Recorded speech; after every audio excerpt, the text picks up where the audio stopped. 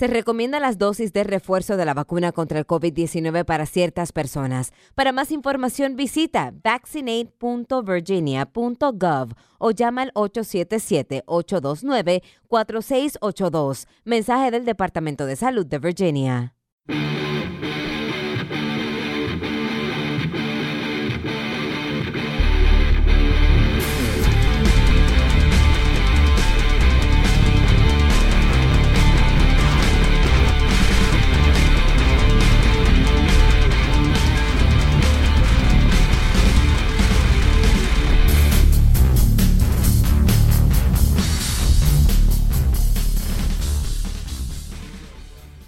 Hey everybody, CJ and Rico here. What's up, brother?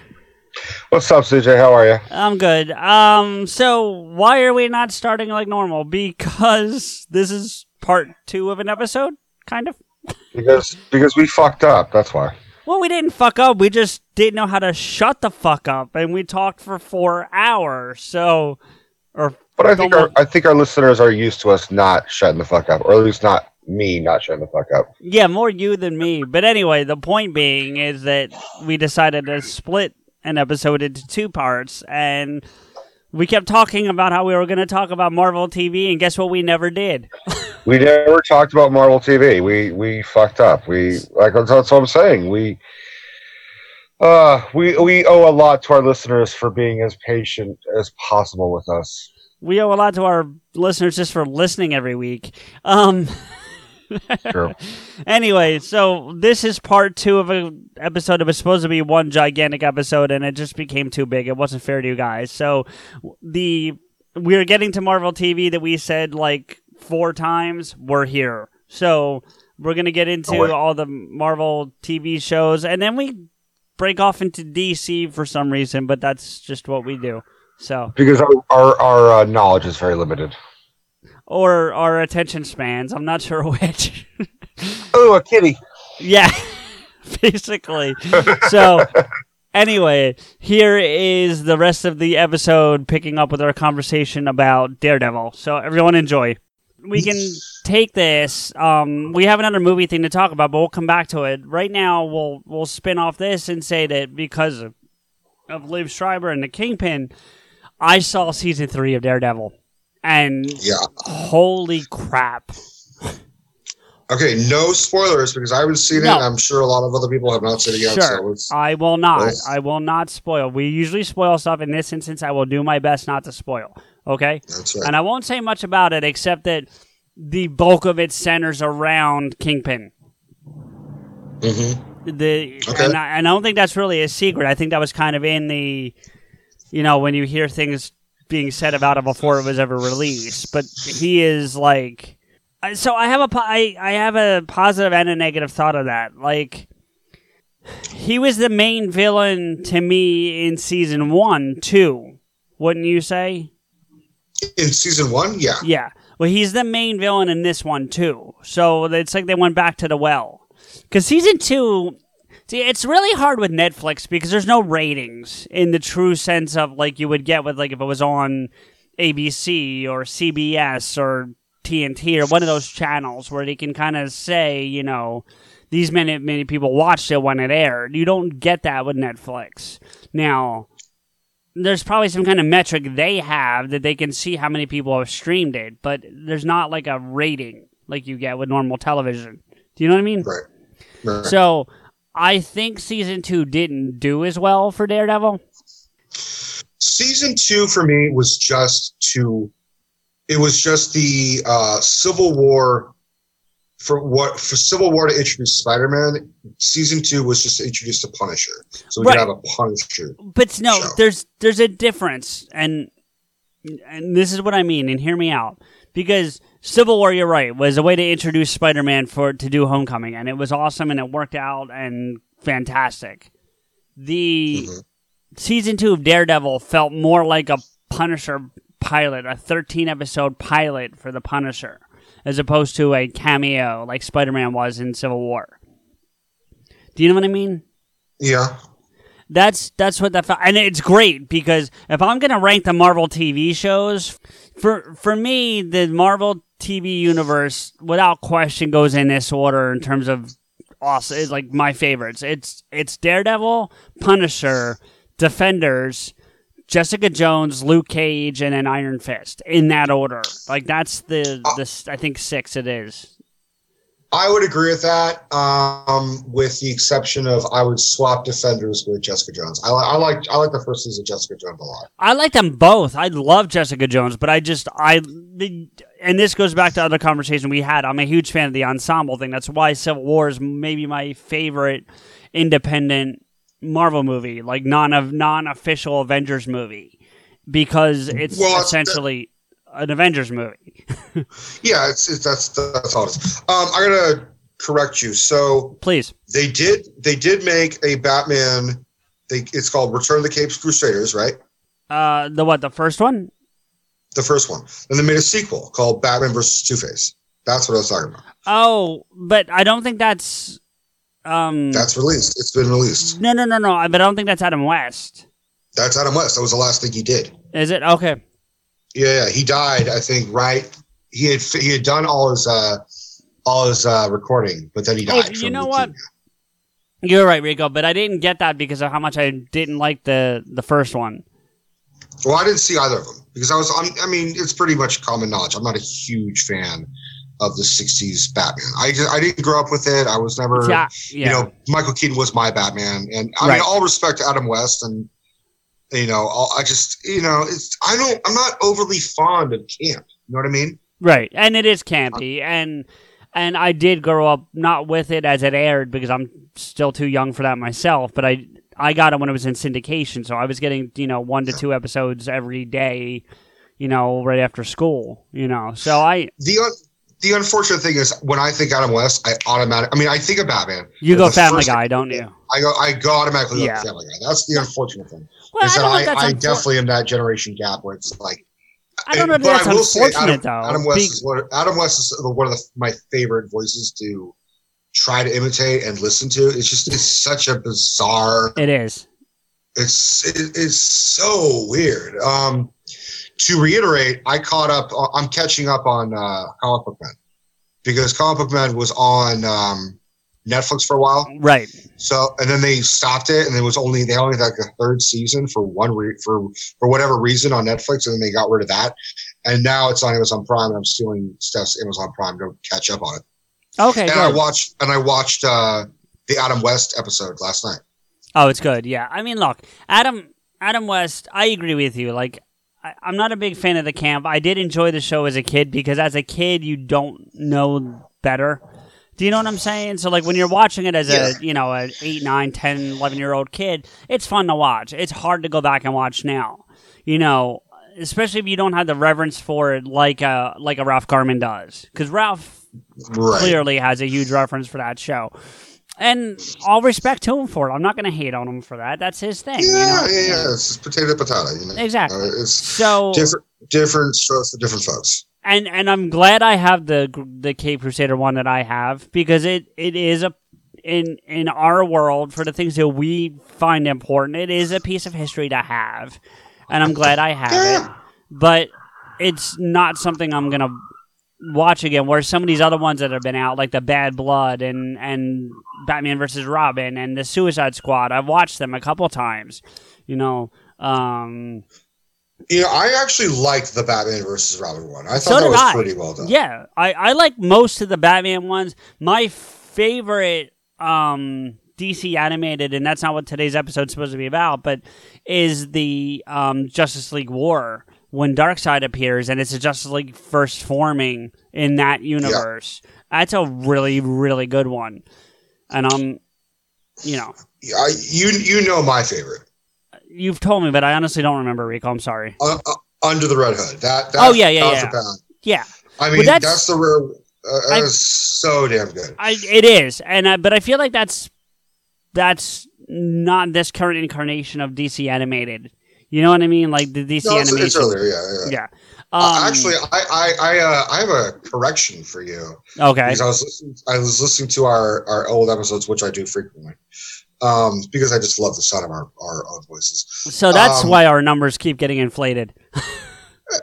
Well, that's my contribution.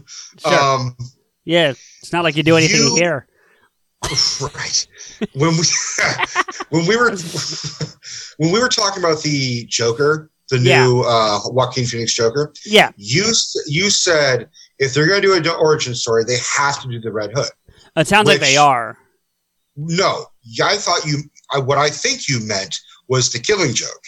Was it the Killing Joke where he's this out of work comedian or whatever? That's the definitive Joker origin story. And that brings me to the fact that like that's one of the biggest disappointments of a Batman animated movie. I was just like, oh dude, Mark Hamill and Kevin Conroy as go doing the Killing Joke. The Killing Joke was one of the most fucking visceral, amazing, and then you're like, wow, this was really fucking weird and bad.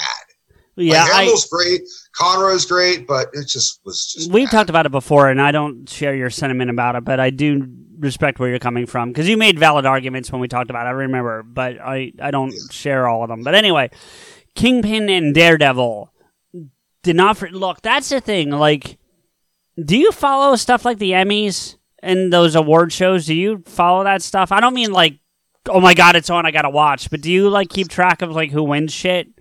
Not so much on the Emmys. I do have to for the Oscars because at work we have an Oscar contest. When they announce the nominations, we have a list at a little contest. If you predict who's going to win and actually the running time or what time it's going to close, then you get like a bunch of free rentals from us. So I have to follow that. But Emmys, not so much. And I'll ask you. Well, I'll tell you why I was asking about that in a second. But I just had a fucking brilliant idea that we should do because I can share my screen with you, as you've seen. We were just doing it, right? Yeah, you showed me all your weird chicken nugget sex. Yeah. No, but seriously, like when we were watching that trailer for Spider-Man, I can share my screen with you. Yeah. Let's fucking watch the Oscars together and fucking live commentate the whole damn thing for an episode. Fuck yeah, dude. I mean, if I'm not working. That's the other thing. It's a Sunday night. Oh, then fuck yeah. It's always a Sunday night. And the only thing we'll have to do is watch it without sound. So we'll have to watch it with like closed captioning on or something. We'll have to find a way to do it so that we don't record the sound. That's the only catch. Right. But if we do that, we should watch the Oscars. I think that'd be and live run it while we're and then we can talk about shit during the commercials. I think that'd be awesome. What do you think? I think it's a great idea. As long as we title the episode like Oscar the Grouches. I love it. Done. Anyway, so the reason I asked about the Emmys was because like have people from the Netflix shows won Emmys? Like have there been? I guess Stranger Things won some stuff. I think last year. Or the last time it aired, whatever year it was qualified for. Orange is the New Black, I think, won a couple times. Have they? Okay, because Vincent D'Onofrio deserves a fucking Emmy for his role in it. He 100%. No. I mean... But Rico, you're talking about for the third season? Yes, because it's... And he was good in the first season, so I don't disagree with where you're coming from, but it's brilliant, this third season. Is brilliant what he does with this character. It's ridiculous. I can't watch Daredevil season 3 without Michael. Michael and I, we try to watch. Does he listen? What? Michael, does he listen to the show? No? Okay. No. All right, never mind. I've pushed him to listen a couple episodes. I've always said, you should listen because you come up a lot. And he's just like, he's not a podcast guy. He's not the type to... I know. I was going to make a plea to him to let you watch the fucking thing. That's all. I can't do it. I mean, he watched. Occasionally, we can amend it. Like he watched all of Iron Fist season 2 without me. I tell him I'm sorry. But then he was like, "Dude, you've got to fucking watch it." I'm like, "Oh, is it good?" He's like, "No, you really got to watch it because it's really fucking weird." It's a train wreck. But here's the thing. It actually, to talk about Iron Fist for just a minute. Yeah, please, because I've never really watched it. Did you see the first season? No. Mark Bernardin trashed it so badly, it made me not want to see it. I'll tell you who is worth watching in the first season, as well as, like, the one who really makes the show just kind of fucking awesome is the woman who plays Colleen Wing. Okay.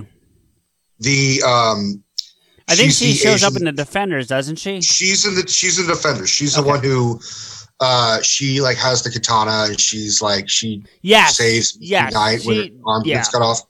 She's good. I agree. Yeah. She honestly is like amazing. And I mean, you want to talk about who deserves a fucking Emmy? She deserves a fucking Emmy. She is so damn good. Because Iron Fist and what? No. Go ahead. Danny Rand and the actor who plays him is so goddamn infuriating and annoying. Especially, I mean, honestly, like, look, I'm not going to hold back on my criticism of anything. Yeah. He can act, but and I don't blame him. I blame some of the writers. I blame some of the direction. I do blame his casting. I would never in a million years ever cast him as my interpretation of Danny Rand. One, Danny Rand is half Asian. So the fact they went really white and really blonde, white, yeah, really was just kind of like, oh, Marvel, you're so good at being diversive. Why'd you fuck up here? Right. So let me cut you off for a second because I have a question I want to ask you. So for those of you who have not heard, Iron Fist and Luke Cage have been canceled. So there's not going to be a season 3 of either show. It's done. It's done. However, you know what that means now? What? That means that they're literally friends for hire. Well, there's that too. But here's what I was wondering, because the one compliment I've heard from multiple people, primarily from Mark Bernardin, is that the best part of Iron Fist is when Luke Cage is on screen with him, because he does show up, apparently. Maybe in season 2. Maybe in season 2. I don't know. Luke Cage does not show up in season 2 of Iron Fist. Maybe Iron Fist shows up in the second season of Luke Cage. Maybe. Neither have I. I haven't gotten that part yet. Yeah, so, okay, maybe that's it. But also they spend time on screen together a lot of time on screen together in Defenders. And he was saying that them together makes Danny Rand basically bearable, is the way he put it, or even entertaining, I think. So what if they don't do Luke Cage or Iron Fist, but they do like a together show where you get the two of them throughout the whole season? Their team is called Friends for Hire. That's what they're known as. Okay, no, I didn't. This is not something I'm familiar with, so I didn't know you were. They're an actual team up called Friends for Hire. Okay. But I was making a joke because now they're both unemployed, so they really are friends for fucking hire. Right. But that could be a way to go, because honestly, I'd rather see that, because their own separate fucking stories are just boring. Because Jessica Jones comes up in Daredevil at one point. She doesn't show up. She's not on screen, but he makes a joke about her being a drunk detective. But in a like tongue in cheek, not like a she's shitty detective, like something about like being a little more consistent because you're not drunk or something like that. But it's done in a very fun kind of way, like poking fun in a way that you and I would bust chops on each other. Do you know what I mean? Like that kind of thing. Right. And because I think Daredevil. You coming to bed, hon? Yep, honey. I'll be right there. Just got to turn out the light. Ow! Ow! Ow! Ah! Go! Some things never change. Like your kids always leaving tiny toys on the floor for you to step on. Ow! And Geico saving folks lots of money on their car insurance. Sweetie, I think I left the downstairs light on. Please don't make me go. 15 minutes could save you 15% or more. You coming to bed, hon? Yep, honey. I'll be right there. Just got to turn out the light. Ow! Ow! Ow! Ah! Go! Some things never change. Like your kids always leaving tiny toys on the floor for you to step on. Ow! And Geico saving folks lots of money on their car insurance. Sweetie, I think I left the downstairs light on. Please don't make me go. 15 minutes could save you 15% or more. And Jessica Jones got along.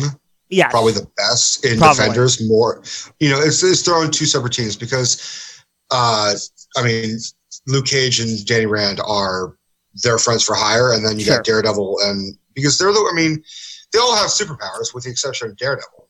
Right, and that's the Daredevil's got.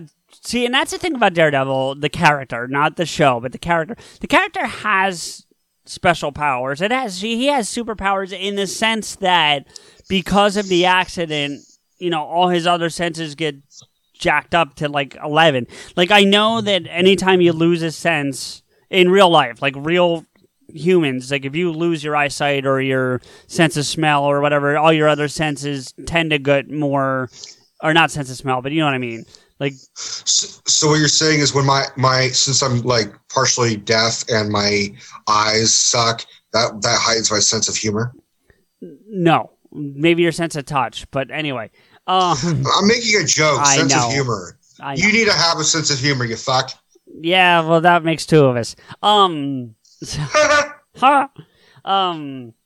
No, but in all seriousness, I would argue that Daredevil does have superpowers. And my only complaint about Defenders was when he finally gets into the suit. Because it was weird seeing Daredevil in the Daredevil suit and everyone else is in, like, street clothes. Do you know what I mean? Like, that was the only weird part of Defenders for me. Yeah, honestly, I like the way they did. Look, if I'm being honest, I like all the shows. There are some I like more than others. There's some I really don't like, but I'm just grateful they're making. I've struggled to get through Luke Cage, and and to be clear, I like the concept of the character. I really do, and I like the guy playing him. Like, I think he's a good actor. Like, I don't think he's bad at this. Like, I don't know if it's the writing or what, but I'm just having trouble connecting to it. Do you know what I mean? What for Luke Cage season 1, I knew it was going to go downhill when they killed off his father figure mentor, Pops. Like episode 3, wasn't it? It was like way early. Yeah. Frankie Faison is one of those actors. Every time he comes on, I'm just like, oh, I fucking love this guy. He's so good. Yeah. He was in the Hannibal Lecter movies. First time I ever saw him was Coming to America. He's in Coming to America? Yep. I'll look him up because I don't remember the name of the character, but I know he's in it. I'll look him up while you're talking. Anyway. But yeah, you're right. Such a great. Obviously, if you are a superhero and you have a father figure, your father figure dies. That's just going to happen. To be fair, it is amazing Aunt May has lasted this long because she's not a father figure, but like every parent dies when you're a fucking superhero. Or will eventually die, or something catastrophic. So to introduce a character named Pops, of all fucking characters, and he was, you got to give that character that rage, and then he's got to stop himself from killing and going out for revenge. He's like, no, this is not the way. I have to be a hero. How do you not know who he was in that movie? I'm disappointed in you. I'm surprised I forgot this, but I'm disappointed in you. Remind me. He's the landlord for the place they rent when they come to Queens. Okay, isn't that like one scene? No, he's in a couple scenes. And he's got one of the best lines in the movie when he's talking to that guy who threw himself down the stairs. He goes, "Your rent's due, motherfucker." Oh my god, I totally fucking didn't make that connection. Holy shit, you're right. Fuck. That's Frankie Faison. Yeah. Okay, well, whenever I think of him, I automatically think of the Hannibal Lecter movies because he plays. Sure. Did you see those? You see Silence of the Lambs? No. Oh, I saw Silence. I saw Silence like once or twice. Yeah. I've seen Silence, but that's the only one I've seen. I haven't seen Red Dragon or Hannibal. Oh, dude. Red Dragon's my personal favorite. That's the one with Ed Norton, isn't it? Yeah. It's a prequel. It's a prequel to Silence. Right. I knew that. The ending of that is the beginning of Silence of the Lambs.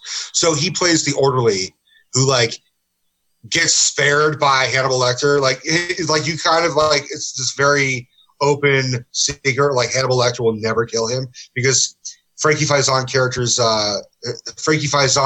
That's what I'm saying. Barney treats Hannibal Lecter with a lot of respect and always just kind of sits around and talks to him. And Hannibal Lecter just obviously needs someone to talk to.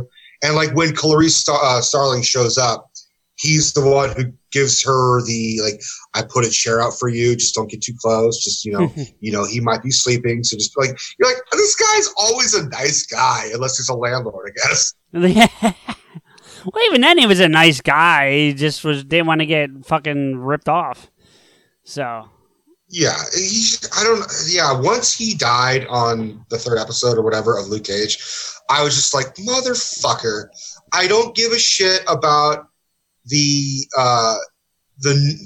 woman who plays the big bad in Luke Cage, like she's the mayor or she's a councilwoman or whatever the fuck she is. She's also the same actress, was also in Civil War. She's the woman who goes up to Tony Stark at the elevator and said, which was kind of like, come on, Marvel, keep your shit together. Pay attention to who you're fucking casting in your shit. Yeah, I'm trying to remember if Civil War came out before the first season of Luke Cage. It might have. It did. Because they cast her, Netflix and Marvel cast her for Luke Cage, not knowing that, or just forgetting that she was in Civil War. They're just like, motherfucker. Here's the one thing I will tell you, and I'm not gonna, like, you asked me not to spoil Daredevil, and I'm not going to, but there's one thing I will say that's somewhat of a spoiler that I was disappointed in, is that Claire doesn't show up. There's no Claire. There's no Night Nurse? No. Claire does not show up in that season whatsoever. So, that was a little disappointing. I reached a part, I probably could spoil this because it's sort of what you're talking about. In Luke Cage season 2. Oh, again, tell me, because I'm not. Anything about Luke Cage or Iron Fist, feel free to say it, because I'm never going to probably catch it. Because I will ruin Iron Fist, because that is a fucking motherfucker. Fine. Okay, so, but let me get to Luke Cage. Yeah, but Luke Cage and Claire are a couple for the 2nd season. Okay, I thought he hooked up with that detective that was missing an arm. He did, and then he went on. He went from cop to nurse. So okay, fair enough. And then how did he not break her pelvis? Like, seriously, the way he fucks Jessica Jones, shit. Which is what we were talking about earlier, where they're like, they pushed that PG-13 rating really hard. That sex scene where Jessica Jones is like riding him and they break the fucking bed and he says "Sweet Christmas." You're like, oh, that's where they're going to use his fucking tagline? Is that his tagline? I'm not familiar. Sweet Christmas. He says "Sweet Christmas" after he fucked the hell out of Jessica Jones and she didn't die. I was so jealous of him. Oh my god, dude! But like that scene where they broke the bed, I'm just like, this is owned by Disney. What the fuck? It wasn't at the. Well, I guess it was. Yeah, go ahead. Anyway. But I was like, you are seeing thrust. Like, she is. Yeah. I mean, I was watching with Michael. I'm like, what the fuck, dude? This is like, if you showed me a scene where Robert Downey Jr. is plowing the fuck of Gwyneth Paltrow in Iron Man 4, or that, I would say, or that reporter from the first one, whatever her name was. Yeah, but like, there's no thrusting. It's just like, oh, he's a playboy, he's fucking a reporter, and they're drunk and they're giggling, and they fall off the bed, and that's the end of it. Yeah, and that was before Marvel owned them. Not Marvel, but Disney. Disney didn't own Marvel at that point. I just couldn't fucking believe what I was watching. I mean, it was aggressive fucking. And it was like, this is the first time we're actually seeing like superheroes bang it out. Yeah, like, you know what? For me, I was just fucking jealous. Aroused. What's that? You were just aroused. No, I was jealous because she's smoking hot to me. Did you ever watch Breaking Bad? No. She shows up early in like one of the earlier seasons. Oh, she plays sort of the same type, because Kristen Ritter kind of is one-dimensional as an actress. I just haven't seen her do anything. I take that back. She is really amazing in Jessica Jones, but when she's not doing the all over the place emotional like PTSD role that she does, right? She's very much like, I'm a cynical, snarky, probably drunk character, which she does a lot in a lot of the TV and shit I've seen her in. So she does basically the same thing in Breaking Bad, except she's a recovering heroin addict. Okay, so real quick, let me ask you something, because I just thought of something I remembered hearing. All of the second season of Jessica Jones was directed by all female directors on purpose. Like they did that on purpose because it was definitely at the beginning, if not the height of the Me Too movement. So, and I've got no problem with it personally, but Bernardin pointed it out on an episode of what was then Fat Man on Batman, where he said, like, you can tell the difference between the fact that these are female directors versus having male directors. And he wasn't saying it like it was bad. He was just saying that the way it was shot, you could tell that it was shot differently. There was less, like, he didn't say this, but he implied he wouldn't have gotten that scene with Luke Cage if it had been a female director during that episode.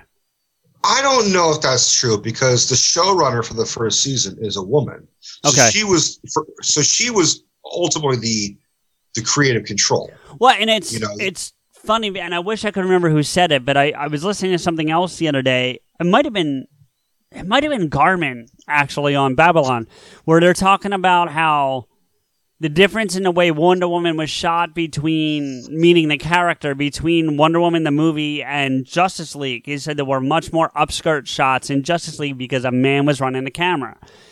And I had to go back, and he's right. It's not like you've seen Cooch, but, you know. The Wonder Cooch? Yeah, the Wonder Cooch. But he's right. There's more sexual shots of her in Justice League than there ever are in Wonder Woman. And Wonder Woman's an amazing movie, so, like, I'm not saying it like it's a good thing, you know? And to be fair, Wonder Woman does feature a lot of revealing outfits. The movie itself, not the character. Both. Because, like, there's that blue dress she's wearing. Oh, yeah, she's gorgeous in that. Oh. Do you see that meme where it shows, like, where is she fitting that sword? And it just shows, like, a drawing underneath the back, the back area, where it shows the sword, like, between her butt cheeks. And someone wrote, like, literal buns of steel. That's kind of funny. That's all funny. Steph actually has that shirt. So it's a shirt that's designed, and on the back it's a shirt logo of the sword going down her back. That's kind of funny. So it's just the handle. Right. But I'm like, you are my Wonder Woman. But she totally is. Anyway, she really is. She's my superhero. I posted a Facebook thing saying happy birthday. Yeah. And I called her my superhero, but also more to the point where for the one that I brought her birthday present because I just said she needs some cheering up. Yeah. And I got her a replica of the Green Lantern ring. Oh, nice. And so we discussed many times. She's a huge fan of the Green Lantern. So I was like, and she loves jewelry. So she wears two rings that I got her. One was a Ravenclaw themed ring. So it's just a Ravenclaw and then a blue stone. Okay. And because she's a fan of Ravenclaw for some reason. Right. Because she's wicked smart. And then I got her the Green Lantern. So she's got a green and a blue on other hand. You know, without deviating too much, but I mentioned that conversation earlier that I had with her last night on her trip back to LA. And, like, one of the things I told her was, like, this show would not be where it is if it was not for Stephanie. Flat out. 100%. It would not be as successful. It's not even about that. It's she's very inspirational to the show for me. And I'm not saying she's not for you, but to me, she's very inspirational to this show and where we go. Like, you know, the round table thing that we're going to be doing. Yes, April is the inspiration for doing the actual round table, but it's Stephanie's influence that gives me the guts and the balls to have that conversation to begin with. Do you know what I mean? And I flat told her that. It gives it the validity as well. Right, absolutely. So if it's just two men decide to talk about women issues, it's like, well, okay, but, like, we need a woman also as well. That's where April comes in for the roundtable, and Steph, of course. But I'm talking about, like, I wouldn't have the balls to even have the conversation if it wasn't the fact that Steph influences that. So, and I told her that yesterday. Right. Anyway, that aside. Yeah, you're right. You're right. But she's heard me say it, but I think the world needs to hear it too, and that's why I wanted to say it there. Anyway, so going back to another... For all, one little thing. For all our listeners, if you really could do us all a favor, show Stephanie some love. We'll supply her Twitter at the end of the episode. We always do. Yep. Show her some love. She's going through a rough time. You guys don't have to, give us compliments or give us praise, but show the wonderful Stephanie some love. She really needs it. Yeah, totally. She's the backbone of this podcast, without question, in my opinion. She's definitely the heart. Yeah, the heart. That's a better way to put it. Yes, thank you. Anyway, on to another powerful woman in Wonder Woman. Back to superheroes fucking. Yeah. No, but Jessica Jones. So watching Jessica Jones for me, especially season 1, was like, all right, I loved Daredevil, and at that point we hadn't gotten any other shows. It was Daredevil, and that was it. And it was like, but Daredevil was... It was Daredevil and then Jessica Jones. Right. But Daredevil was so good. It was like, that's what... Because I didn't know who Jessica Jones was. I'd never heard of that character before. I'll be honest with you. Maybe you had, but I was not familiar with that character in any capacity whatsoever. But the fact that it was the same I people, was, but only to the point where I knew she was the wife of Luke Cage. That's all I really knew of her. I didn't even know that much. So the fact that the same group of people that were working on Daredevil, at least at the planning level, were putting this show together, I wanted to see it. And it didn't fucking disappoint. Like, it was awesome. I loved Jessica Jones season 1. And I enjoyed season 2. Season 1 was better. I will say that. I liked season 1 better. And has nothing to do with what we were just talking about with all women directors. It had nothing to do with it. It just, the story didn't grab me like the season 1 did. That Kilgrave thing, like, I'll say this much. I'm not a Doctor Who fan. I'm not. And I know that's sacrilege on a show like this, but I'm not. And it's not even I don't like it. I've just never got into it. It's really just what it boils down to. So it's not even like I dislike it. I've just never gotten into it.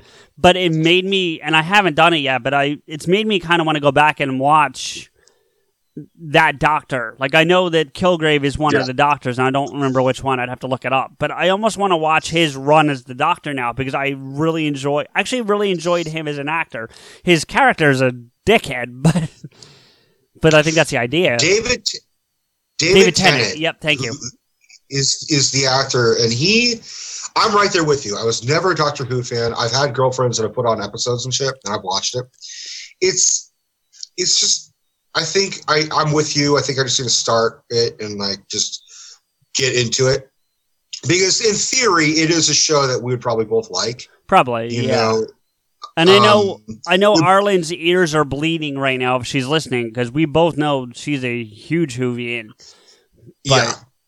But in theory, I mean, we both love Monty Python, both like British humor. Yep. We both, and we both like geeky shit. So it's really up there. And I mean, I can honestly say a lot of the shows that we love would really not be as integral. Finding the right person for the job isn't easy. Just ask someone who hired their personal trainer as a caterer. All right, folks, let's keep this line moving. You there with the tongs. Picking up one Duchess potato at a time will not cut it at my catering table. Drop and give me 50. But if you've got an insurance question, you can always count on your local Geico agent. They can bundle your policies, which could save you hundreds. Okay, this is what we call the wild mushroom and asparagus dip, and press. Come on, let's get those plates above your heads. For expert help with all your insurance needs, visit geico.com/local today. Or as well written if it wasn't for Doctor Who, or even some of them wouldn't Star exist Trek. If there wasn't Doctor Who.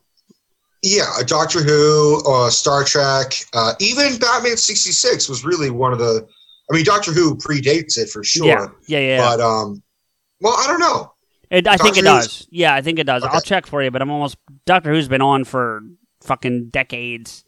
And decades. Yeah, and decades. I don't know if it was 70s or if it was 60s. Anyways, around the same time. I'll look it up. You just keep, But like stuff with that I like Buffy.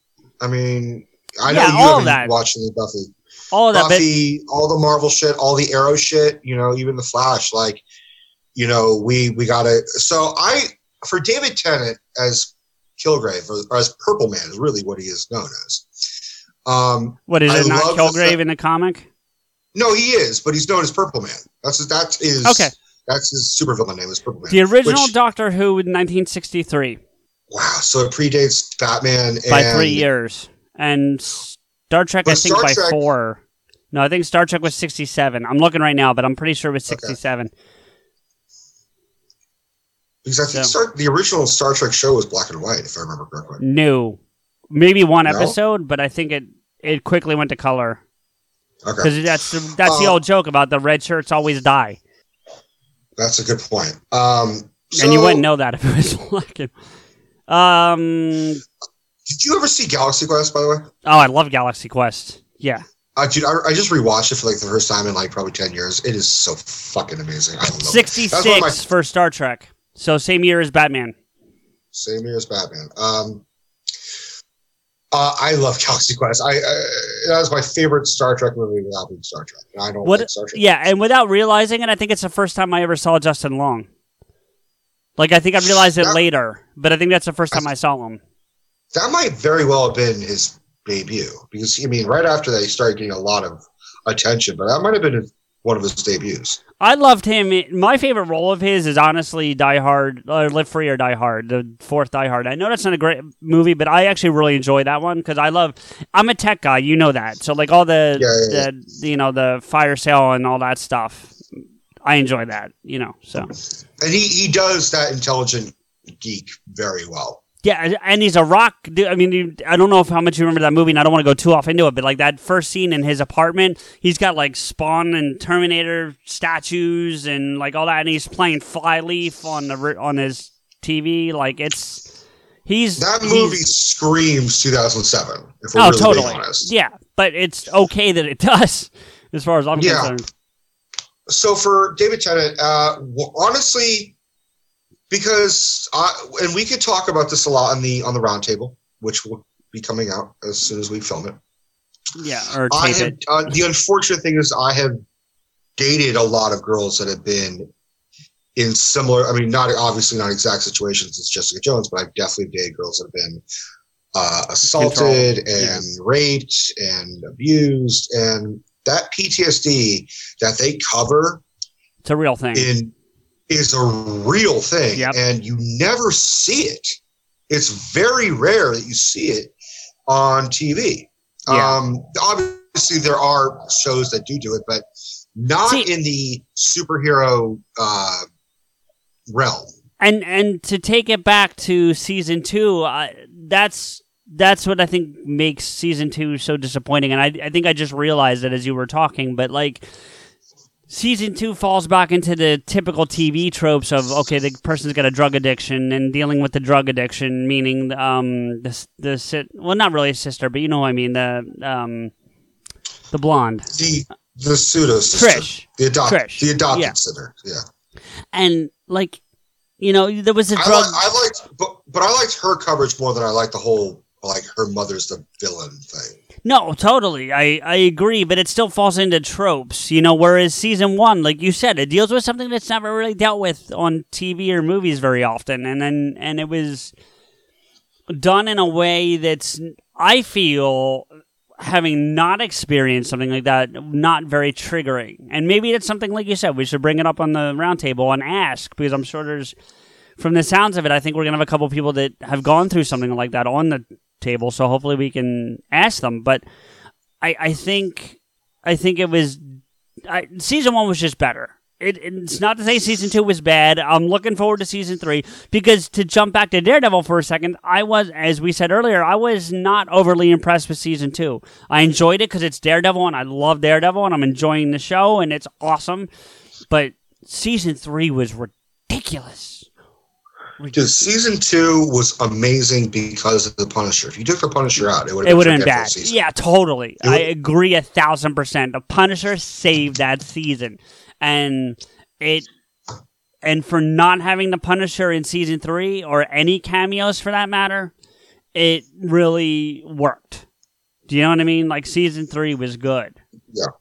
I have a couple issues with it, but I can't talk about them right now because it would spoil stuff for you, so I don't want to. Yeah, don't do that. I don't want to do that. But speaking of spoilers, I'm going to spoil Iron Fist season 2. Well, before you do that, I just want to confirm for you, you were correct. Galaxy Quest is Justin Long's first movie. No shit. That was just a guess, but no, but you're right. It's his first movie. The first one at least he's getting credit for on IMDb. We'll put it that way.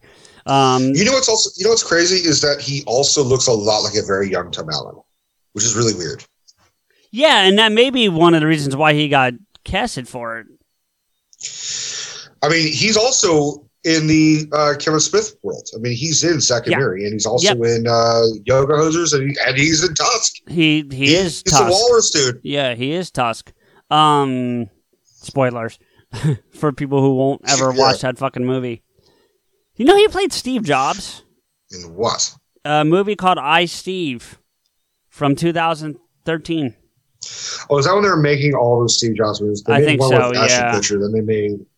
Yeah, they really pushed that Steve Jobs thing. Like, all right, we fucking get it. He was a pioneer. I saw the Ashton Kutcher one. It was okay. The Ashton Kutcher one was all right. If you love dialogue-driven movies, the one with Fassbender is that good? Amazing. Is it? I want to see that. Did you ever like The West Wing and any Aaron Sorkin dialogue kind of shit? I'm sure. I never saw The West Wing, but he did A Few Good Men, didn't he, Aaron Sorkin? Yeah. And I fucking love that movie. I love that movie. You should give Jobs a shot. I will. Steve Jobs. Jobs is the Ashton Kutcher one. Okay. Real quick, because you mentioned that Justin Long's in the Kevin Smith world, and I knew that, and I knew he's in Yoga Hosers, and I know he plays the yoga instructor, right? But I don't think I ever realized what his name is. Do you know what his name is? Yogi Berra. No, Bear. But it's spelled Bayer. Yogi Bear. Yes. I've seen it. I own it. As you do too, I know, because you have a signed copy. But yeah, that's funny. Anyway, let's do Iron Fist, because I want to talk about Punisher a little bit and Defenders a little bit, and then we have a couple Marvel movie things to get into. So let's get going. All right, so without dragging out the whole, for those of you who have not seen season 2 of Iron Fist, I'm doing you a fucking favor. Oh, okay? And we do have we have a DC thing we should talk about too. Don't let me forget that. Okay. Yeah. So I will say Iron Fist season 2 is actually better than Iron Fist season 1. But it has one of the most what the fuck endings I've ever seen. For the season or an episode? For the season. And especially because I found out it was canceled, and then I saw season 2. So I'm like, how the fuck are they going to fucking fix this? So what it is we talked about Colleen Wing. So do you remember the character Davos that is best friends with Danny Rand over in Kung Lung or whatever the fuck it is? I never watched any of the season, so unless it shows up or it's referenced in Defenders, I don't. I'm trying to remember. I only saw Defenders once. I'm trying to remember if he's in Defenders. Yeah, Anyways, I think the only person from Iron Fist in Defenders besides him is the board, I think, of his company, and then that woman you referenced earlier who's kind of like his best friend. His best friend who becomes his girlfriend in season 2. So what it is right now, Danny Rand he takes over the protector of the city from Daredevil, because Daredevil, season 2 starts with Iron Fist taking over basically the mantle of the protector of New York. Because, I haven't seen season 3 of Daredevil, but at the end of Defenders, Daredevil is presumed dead to everyone else. We know he's alive. Everyone else thinks he's dead. Well, no, you don't know he's alive at the end of Defender. Well, yeah, okay, you're right. Yeah, you do. Yeah, there's that scene. I forgot. He gets rescued or some shit. It's about, which is nice. They do the PS scene for some shows. They do not do a bonus credit scene during Iron Fist, because I was like, "What the fuck?" And I'm with the credits. I'm like, "Oh, it really just ends like that." Okay, well, that's fucking. There weird. is kind of a PS scene, because I was reading an article about it. It leads to the trailer for Daredevil 3. If you watch the last episode, go all the way to the end of credits, it's the Daredevil season 3 trailer in the credits. I did. I did. All it did was restart season 1, and I was watching it intently, okay, this is the next episode. Wait a minute, this is the fucking first episode of the first season. Fuck you, Netflix, for throwing me the whole switcheroo. All right. Anyway. anyway, so he's now like taking over like he's fighting all the triad criminal enterprise in like Chinatown and New York and all that shit. Right. And one of the biggest complaints that I had for the first season was that he didn't use the Iron Fist enough. He is the Iron Fist. He should use the fucking Iron Fist. He says he's the immortal Iron Fist in every fucking episode at least 30 times. In every episode, that's why he gets really fucking annoying. He's just like, "Who am I? I am the immortal Iron Fist. Are you I'm talking the about protector of Kunlun." Season 2? I'm talking about season 1. Okay, because the thing that I heard the most annoying about season 1 was all the boardroom scenes. There's a lot of boardroom scenes, and it starts off with him arriving in New York, looking like a homeless guy. He's barefoot. He's just traveled from the ancient, mystical fucking city of buttfuck Kunlun and all that shit. So he's been presumed dead for 15 years because his plane crashed in the fucking Himalayas or some shit. To me, it just sounds like a mystical version of Arrow. It really is. Okay. And he actually gets taken in. He gets, trained by, to be this warrior, and then he gets his power, the immortal fist, the Iron Fist, by beating the fuck out of a dragon. Okay. And I guess hugging the dragon, which like absorbs its essence and power, which is why he's got. It's not a tattoo. It's a tattoo, but it's also a burn in his skin. He has the dragon tattoo on his chest, which is pretty badass. Not gonna lie. But the fact that like he beat the fuck out of a dragon or like hugged a dragon to get this power is pretty cool. Yeah. So he's protecting the city in season 2. He's it's really a sequel to the Defenders. It's really a throw off from the Defenders. What happened? Well, so's I feel like Luke Cage. Well, yeah, but I also feel like Jessica Jones did a little bit, and Daredevil does as well. Like they all really do.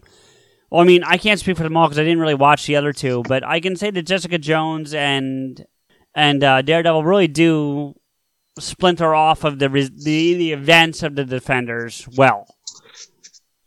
Not so much as Iron Fist, because Iron Fist brings back the detective Misty Knight, the one who lost her hand. Okay.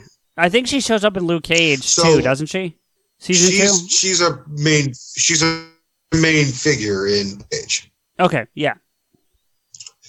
From what I've seen so far of season 2 of Luke Cage, she is dealing with a lot of I think the Rand Corporation gives her cybernetic prosthetic. Yes, I think you're right, because I saw that far into Luke Cage, I think. So she has a prosthetic, it's not Stark tech, but it's pretty fucking close. By the way, real quick, you were talking earlier about Peter being a genius and setting up his own suit. I seriously want to see, Tony, Shuri, and him work together on something. I think that would be amazing to see what they came up with together. With Bruce Banner. That'd be good. Yeah, I wouldn't. Yeah, but Bruce would be if you're ranking them off, I'd put him at 4. You know what I'm saying? I would say it'd probably be Shuri, Stark, Banner, and then Parker. I'd flip Parker and Banner in that list, but otherwise I'm with you. So, anyway, go ahead. Anyways, so Iron Fist is a lot of the show is just him having this weight of responsibility that Daredevil just gives him. You need to protect my city. I am the protector of the city. I am Kunlun. Blah, blah, blah, blah, blah. And he uses the Iron Fist a lot. So it's a lot more action oriented. And the actor looks like he actually did some working out, because in the first season, he's supposed to be this amazing martial artist. Doesn't have a impressive looking body. He just looks like a dancer. Ooh, yeah, he looked undersized in Defenders, I thought. Yeah, he's very undersized, but he actually got some muscle tone for this one. I think that was a lot of the fans screaming you can't be a martial artist without a six-pack. What's wrong with you? I think there was a lot of issues with there was a lot of issues, in particular the boardroom shit. But I go to the characters in the boardroom are his his childhood friends that he basically refers to them as his brother and sister, they're a family. Yeah, you heard. There's a lot. You heard Bernardin's biggest complaint with season 2, right? No. Okay, so you watched the season, so you correct any mistakes I may have. But apparently they talk a lot about the dragon under the city in New York. There's no dragon under the city. What's that? There's no dragon under the city. But they say they reference it. I'd have to go back. I guess I have to... Basically, his thing was, like, he wanted him to fight the fucking dragon. And he never fights the dragon. There's no dragon. Well, then you probably need to go back and watch... I think it's the first Batman Beyond or the last Batman on Batman, but they talk about it. And you never see the dragon. You never see the dragon. No, you don't. That's the point. That's what I'm saying. Like, Bernardin wanted you to see that, but they reference this dragon that you never see a lot. At the same time, like, I'll tell you one of the great parts of season 2. Yeah. He has to fight the antagonist, who is basically his brother from Kunlun, the mystical city. I think I heard that, yeah.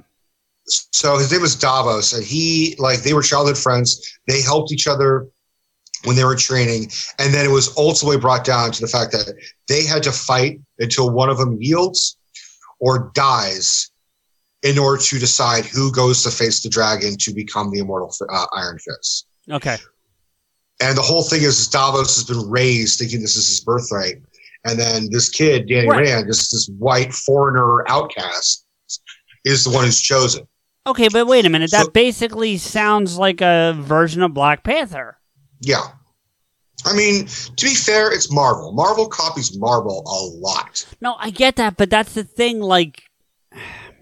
It'd be Jessica like if Killmonger and T'Challa were best friends in the beginning. Right, but Jessica Jones doesn't feel like anything else. Do you know what I mean? There's nothing that feels like Jessica Jones or vice versa. Same thing with Daredevil. There's nothing that feels like Daredevil, like the story.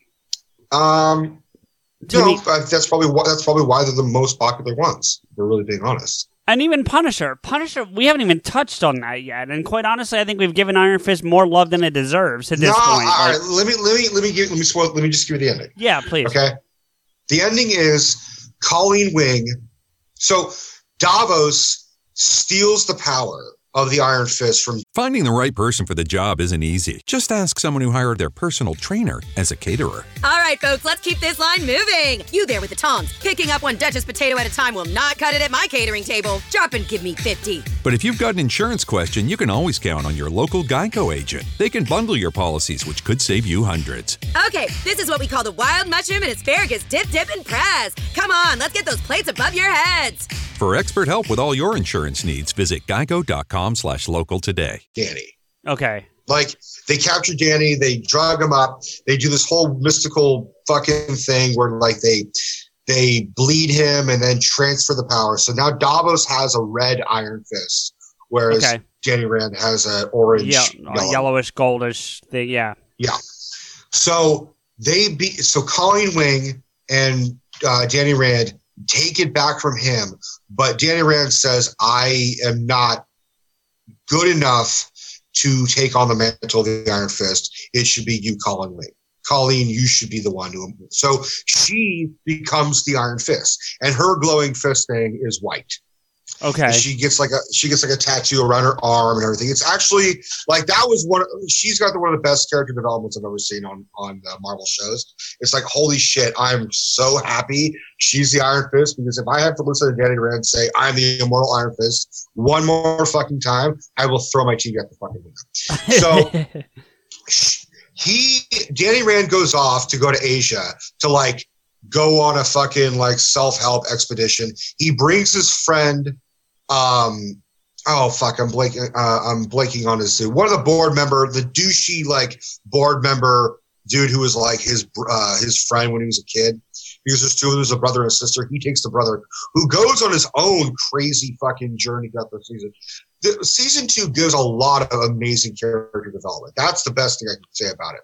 Okay. So it ends with the friend in a bar in fucking Japan, I think, or China. I don't remember.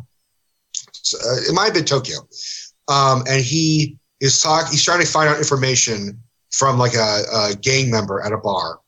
And then The gang member says, "Oh, well, I'm not going to tell you this shit." Points to his henchman, who is this huge fucking guy, and just stands up and imposing, like stands up. The camera kind of pans and says, "Oh shit, this guy's really fucking tall."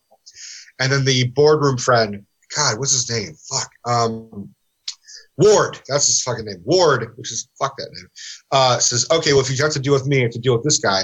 Points to Danny Rand, who's sitting at the table, sort of in the back of the room. He stands up. Now, remember I said he transferred the power of the Iron Fist to Colleen. So theoretically, he should have no fucking power. Both of his hands glow orange. He pulls out 2 guns, which glow orange. The henchman shoots at him. Danny Rand shoots 2 bullets, and they connect and stop the other guy's bullet in midair. And then it ends. And you're like, wait, what? What the fucking fuck?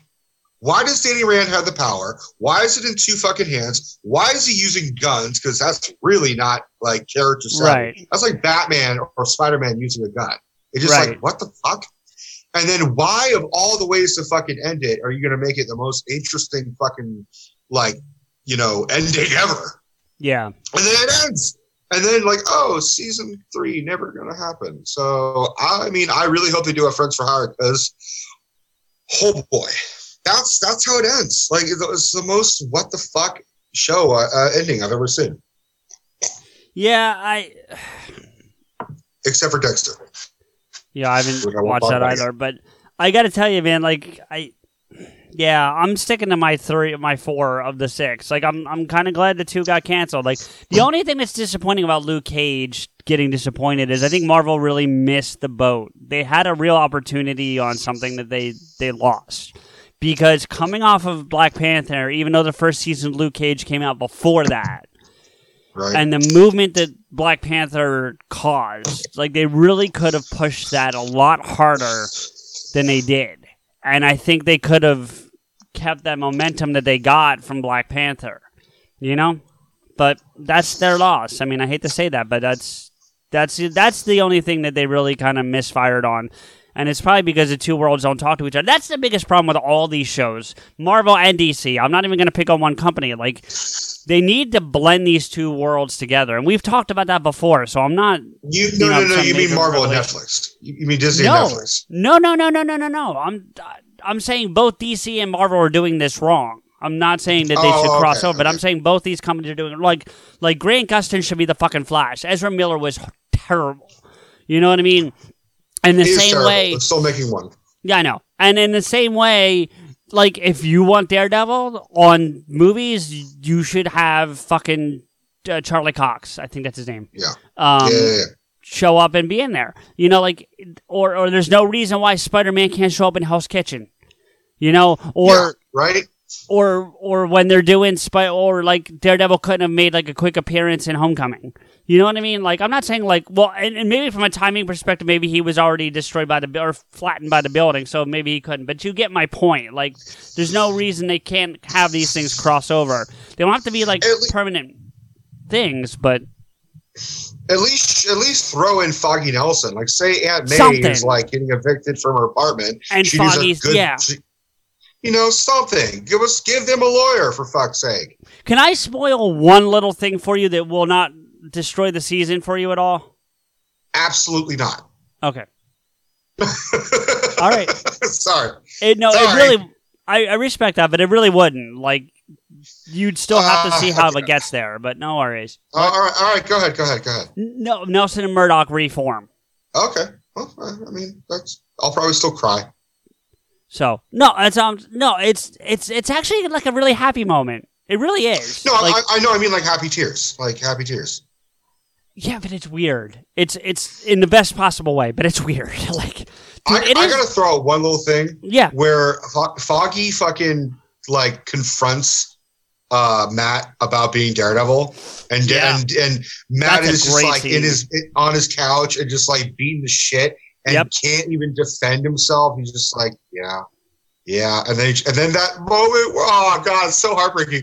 Where he's just like, well, then I need to not be your friend I can't trust you. And you just see Charlie Cox does it so well. He's so good. Where he's just so good. Where he scrunches up his face, where he's just holding back tears because it's the last thing, even though he knows it's coming, he just to hear the words, "I'm not going to be your friend" or "I'm out of your life," breaks my fucking heart. And the only thing I could rival it is I haven't seen the episode, but it looks like that meme where fucking Jace Vanderbeek from Dawson's Creek, which shows them all crying and shit. You know what I'm talking about? That meme? I think so. Yeah. Where it's like 90s kid feels or some shit where you just like, want to connect to the internet, have to wait 30 minutes, and he's just like all crying and shit. That's the face Charlie Cox makes. It's just so. I mean, that is. Because a lot of actors fall in this fucking realm of when they're being emotional or they're trying to cry, they do that heavy breathing. But like the fucking Charlie Cox just did it in one facial movement, and it broke my fucking heart. Because we've all been in situations where friendships don't last, and you really want that shit. Because the friendship between Foggy and Matt is, I mean, If I can emphasize for 1 second. Sure. Watching all the episodes of Daredevil and all the shows that Marvel and Netflix have given us, my all-time favorite character is Foggy Nelson. Well, then you're going to love season 3 because he's all over that episode. Oh, yeah. There's so much Foggy, and I mean that in the best possible way because he's really good. I agree with you. But there's a ton of Foggy Nelson in this episode, in this season. A foggy day in Marvel Town. Oh, man. You know who he is, right? Do you remember what he was in, like where he got his start? That guy, that actor? He was in, yeah, I do. He was in two things that I recognize him from. He was in Butterfly Effect. Okay, I saw him that once, so I don't remember that he was in it, but I'm not going to argue that fact. Yeah. And he was also in that piece of shit prequel for Dumb and Dumber. There's something else he's in, even more important, I think. What? He's in the Mighty Ducks. He's the big enforcer guy that's got the 8 million mile an hour power shot. That's Foggy. Oh my fuck. Yeah, that's Foggy. Well, if you want to see him do some really great acting, watch Butterfly Effect. I've seen it. I saw it once. Yeah, he plays the kid he's the fat kid when they're little, and then he grows up. He's not the other fat guy. He's not Ethan Suplee. The guy who plays Willem and. No, I know who Ethan Suplee is. Yeah, I know who he is. No, but he's the kid from Mighty Ducks, the big thug kid that can the 1 out of 10 coach. Remember that? That's Foggy. Yeah. No shit. So what I related to him the most because, and I've talked about this many times, I definitely had a lot of low self-esteem. And in part, and it's not my friend's fault, it's my friend has a lot of the qualities of being a tall, good-looking guy. He's the silent and really mysterious guy. And I have to be the Michael. Yeah, I have to be the short, chubby fucking friend who's always has to be funny. And it was sort of, I love Michael, and Michael's a brother to me, but there was a lot of time where I felt like I was in his shadow, to the point where people would tell Michael, like, Michael, you should be in movies. You're so good looking. I'm like, fuck you. I'm the one who wants to be an actor. Right. It's bullshit. Right. And I understand Foggy's point of view, because Foggy is jealous of how good looking Matt Murdock is. He uses it to his benefit. He uses the fact that he's blind as a way of getting girls. He uses it as a way of using his heightened senses to, look impressive. Like, oh, you're going to turn down a law firm with a blind lawyer? Good job. But he really is my hero of the Marvel shows. I can respect that. Because he made the most impossible choice, which was to turn down a friend. That is one of the hardest things. Oh, totally. Ever. Totally. And I will give him credit because, Eldon Henson is his name, by the way, just to give him credit where it's due. He is hands down a better Foggy Nelson than Jon Favreau ever was. And I like Jon Favreau. I like Jon Favreau. I'm a big Jon Favreau fan. But he's a much better Foggy Nelson than... Actually, he doesn't even go by Foggy in the movie. He goes by Franklin, his real name, which does get referenced in this season. Well, he calls... You're talking about Well, were you talking about the Favreau one? Where Favreau only ever goes by Franklin. He doesn't go by Foggy. I don't think he ever calls him Foggy in the movie. I thought Murdoch calls him Foggy at one point. I'll have to go back and... You're talking about the movie? You're about Affleck? I have to watch it again, so you might, but I don't think he does. But you might be right. That's not the point. The point is that, like, I feel like... I feel like A, Eldon played the role better, and B, I feel like they did more justice to the character by far. They could also flesh out the character. They could also stretch it out. And the last thing I'll tell you about season 3, and this is not a spoiler in any way whatsoever, is you get some backstory on Karen. You get a nice chunk of backstory on Karen Page, which is kind of good. Which I like what they're doing, what they did with the character, and I love the actress who plays her, Deborah Wall. Is it Deborah Ann Wall? Or Deborah Ann Wall. Wool. I don't know how you say it. Woll is her name. Dude, I loved her in True Blood. She was definitely an amazing. Yeah, I didn't watch that, so I didn't. Dude, she is great. The whole show is great for the most part, but just give True Blood a chance. All right, so let's move on to Punisher. Yeah, so Punisher. I mean, there's not a lot to say, but there is a lot to say, if that makes sense. Like, Punisher's straightforward. You know, you killed my family, I'm going to fuck you up. That's bottom line what the Punisher is, always has been. Like, that's the character, you know? 100% revenge show. That's all it is. Right, and ultimately he goes off to do other things, but like the origin and the base of the Punisher, like, just to get off the show for a minute, like, I like the Thomas Jane one, the one with John Travolta. Like, I know a lot of people shit on that movie, and I'm not telling you it's great, but I like that movie a lot. I love that one. Michael and I, we watched that fucking movie so much that he had on VHS, and the VHS was faltering and like kind of fucking up, where we had watched it so many times that with the sound quality fucked up on the tape, we could predict it with like the music. The music is very like high pitched, like nah, nah, nah, and then like in the tape we go nah, nah, and we could be like nah, nah, and we knew what was coming. But I'm right there with you, man. In terms of the 3 Punisher movies that came out, because there was one in '89 with Dolph Lundgren, which was fucking bizarre to watch because it was Dolph Lundgren without the skull logo. I loved that fucking movie, but because it's really the best of the 3 Punisher films, because there was 3. Right. There's that. Right. Go ahead. There's that one, and then there was one '89 one with Dolph Lundgren. Yep. I never saw it, but I heard it was terrible. It is pretty fucking terrible, and the main reason why it's fucking terrible is because he doesn't have a skull emblem. Okay. He drives a motorcycle. Okay. Well, the motorcycle's not a thing. I mean, that's okay, I guess, but he's pretty known for using a car. He's usually, that's pretty standard. But they got Ghost Rider using a car now. The latest incarnation of Ghost Rider rides around in like a '77 Charger, I think. Well, whatever. I'm just saying. But he also doesn't have the. He's a New York cop. Wait, was it Lundgren or was that the David Hasselhoff? No, Hasselhoff was Nick Fury, wasn't he? Yeah, Hasselhoff was Fury. Okay, sorry, go ahead. So that, I mean, it was just a, you can obviously see. How was Warzone or War Journal or whatever it was? How was that? I don't think I saw that. Warzone was fine. It was more comic booky than the Tom and Jane one. Okay. Comic booky in the sense that like, it has like the villain is the same villain from the season of Punisher. It's Billy the Beaut. It's Jigsaw. Okay. Remember how he tears his fucking face up at the end? Yeah. So in the Warzone one, his face is fucked up, and they actually like put like horse hide in with his face. So it's like the same type of comic book feeling with Jack Nicholson's Joker. Okay. When he gets like the stitching and the prosthetic. Yeah. It's not all like Heath Ledger's. It's comic booky. And also Newman from Seinfeld plays his weapons handler.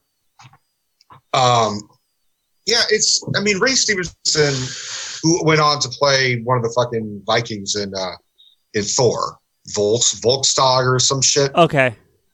He's one of the Warriors 3. He's the fat one, the fat bearded one. Right. So he plays the Punisher in Warzone. Okay. Well, anyway, I don't want to. I mean, the only bad thing about the Thomas Jane one for me is I was not a fan of Travolta as the enemy, but I mean, it wasn't terrible, but it wasn't, you know. In terms of Travolta roles, he's really good in that. Yeah, his best role was still hands down Jules, or not Jules, but Vincent. Vincent, thank you. Yeah, but anyway, as far as the show goes, like I love that character. Like I got to be honest with you. When they first announced the guy, John Bernthal, I wasn't familiar with him at all. Just didn't know who he was. Wasn't familiar with him. Whatever. And when I first got to look at him, I was kind of skeptical. I'm gonna be honest with you. Like I was just from a visual perspective, that alone. Although he does have some Frank Castle qualities about him, so it wasn't completely like, oh my god, no. But I did have some concerns, and I'll tell you. The minute he started, nope. They all went out the window. He killed that character. Like he buried himself in that character. Like he deserves so much praise because he really did his homework. Like when it was announced, because he's on The Walking Dead. Okay. He plays Shane, who is he's the antagonist of season 2. Spoiler for those who haven't started Walking Dead. Cloud is powering tomorrow's transformative missions. Federal agencies are partnering with SAIC to help them meet these critical moments, where bold moves require confident blueprints, where you can accelerate transformation through consistency, where you can innovate forward and never look back. SAIC quickly and securely migrates large-scale workloads to the cloud, with the confidence you need to assure your mission. Learn more at SAIC.com/cloud. You coming to bed, hon? Yep, honey, I'll be right there. Just gotta turn out the light. Ow! Ow! Ow! Ah! Gah! Some things never change. Like your kids always leaving tiny toys on the floor for you to step on. Ow! And Geico saving folks lots of money on their car insurance. Sweetie, I think I left the downstairs light on. Please don't make me go. 15 minutes could save you 15% or more. But he starts out as the best friend, pseudo brother of Rick Grimes, the central figure. And I don't need to go through too much Shane, but Shane becomes a fucking major like there's no other way of describing it. He's like a soldier, and like the war of zombies is his war because he's going through like trauma and PTSD, and he becomes jealous because Rick Grimes is presumed dead in the beginning of the first season. Yeah. And so he has sort of moved on, and he's become the protector of Rick's wife and their son. And in doing that has been fucking his best friend's wife. Okay. And then Rick comes back, takes over the leadership. So now, Shane is kind of like, oh, well, I was a leader. I've been banging your wife. I've been a father to your kid. Now I guess I have to be second fiddle. So you see, and John Bernthal does the role so damn good, where he conveys jealousy, he conveys rage, but he still is kind of like, hey, brother, I'm really happy to have you back. We all lost you. We all missed you. We're happy to have you back. But deep down, he's just like, I was king. Now I have to give up my mantle. And you get a lot of that double fold thing in The Punisher where he's this cold, I don't give a fuck about anybody, but he does care. Do you know what I mean? Yeah, like he wants to be alone because he doesn't want any casualties around him, but he also is lonely because the central figure of Frank Castle is that he is a martyr. Right. He's dead without being dead. Right, but at the same time, the way he looks after Micro's family. Do you know what I mean? And that character is not a character I was familiar with at all. And that's who I said Wayne Knight plays in. I forgot the name, but Micro. Okay, yeah, that character in this show in the Netflix show is ridiculous. I mean that in a good way. Like, I liked him. I'm not familiar with the character, so I don't have anything to hold it against, but I thought it was awesome. It was definitely a different interpretation of the character. But what I loved about the Punisher show, including his stint in Daredevil, is that they kept all the classic things, but modernized it. Yes. They made him a soldier above all, which he really is. I mean, he is in the comics, but he's also not. He's really an agent, or he's like Black Ops or some shit, but not like Afghan PTSD. Right. Which was a really relatable, like we talked about PTSD for Jessica Jones. This is the male equivalent of PTSD. Yeah. Punisher is just really the aggressive male macho aggro bullshit that Jessica Jones has. Yeah. Where it's Jessica Jones is I was a victim. Where, you know, and I'm also a woman, I have to come to terms with being raped. Whereas Punisher is I already had my demons, and then I came home, and then my tragedy started. Like, I was already battling PTSD when I came home from the war, and then my life was ruined when I was trying to get it back. You know, and it's funny, because when they had him in the show in Daredevil, I liked him, I did, but I was also very skeptical about when I heard they were giving him his own series, because he was really kind of one-dimensional in the Daredevil. Do you know what I mean? As I think he needed to be. Like, I'm not, you know, looking hindsight being 2020, I think he had to be. But I was concerned about him doing that on his own. And then I got to be honest with you, man, that trailer with Metallica, I was hooked. Mm-hmm. Well, if we're being honest, he really was the antagonist of season 2. For Daredevil? For Daredevil. Yeah, but but like a backhanded antagonist, if you will. He was an antagonist who became an anti-hero. Yeah, I can agree with that. Yeah, because who's the fucking antagonist of Daredevil season 2? Well, the Hand. See, that's what I'm saying. So you need a big bad. It can't just be a corporation. Was it Stick? No, it was the Punisher. Or Elektra, even, really. I'm even to the point where like all the promo pictures and posters was like all the characters in the shape of the Punisher logo. Yeah, no, look, the Punisher.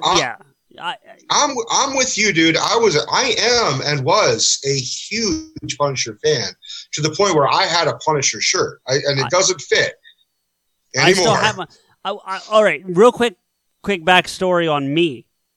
When Deb and I first met, I was wearing my Punisher t-shirt, and it was the fact that because we weren't going on a date. Like, it wasn't a planned date. We were in a setting where we just were in the same area, but we weren't like going on a date.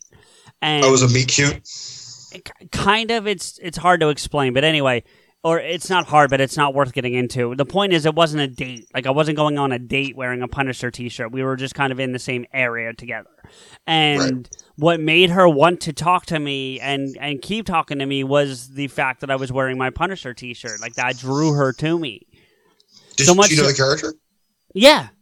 I mean, I wasn't as familiar with him as I am now because of this show, but yeah, I know him. No. Did she know the character? Did she like you because she's a fit? Yeah. That's exactly what it was.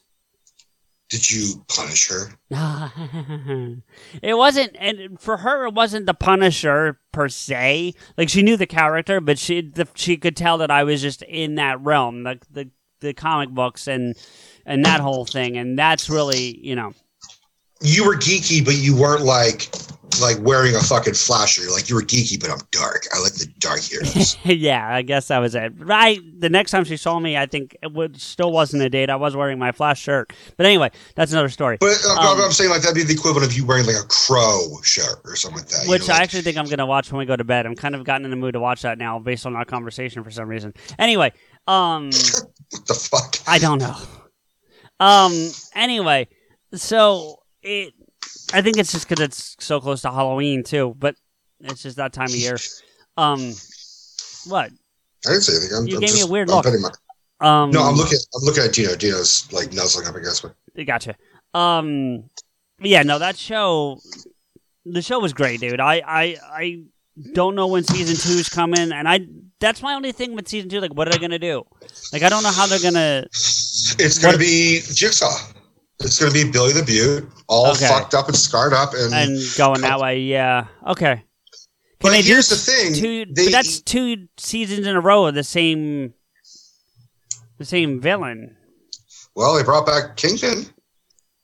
Yeah, but there was a gap. I mean, Kingpin shows up in season 2, but not like he does in this one, and not like he did in the first one.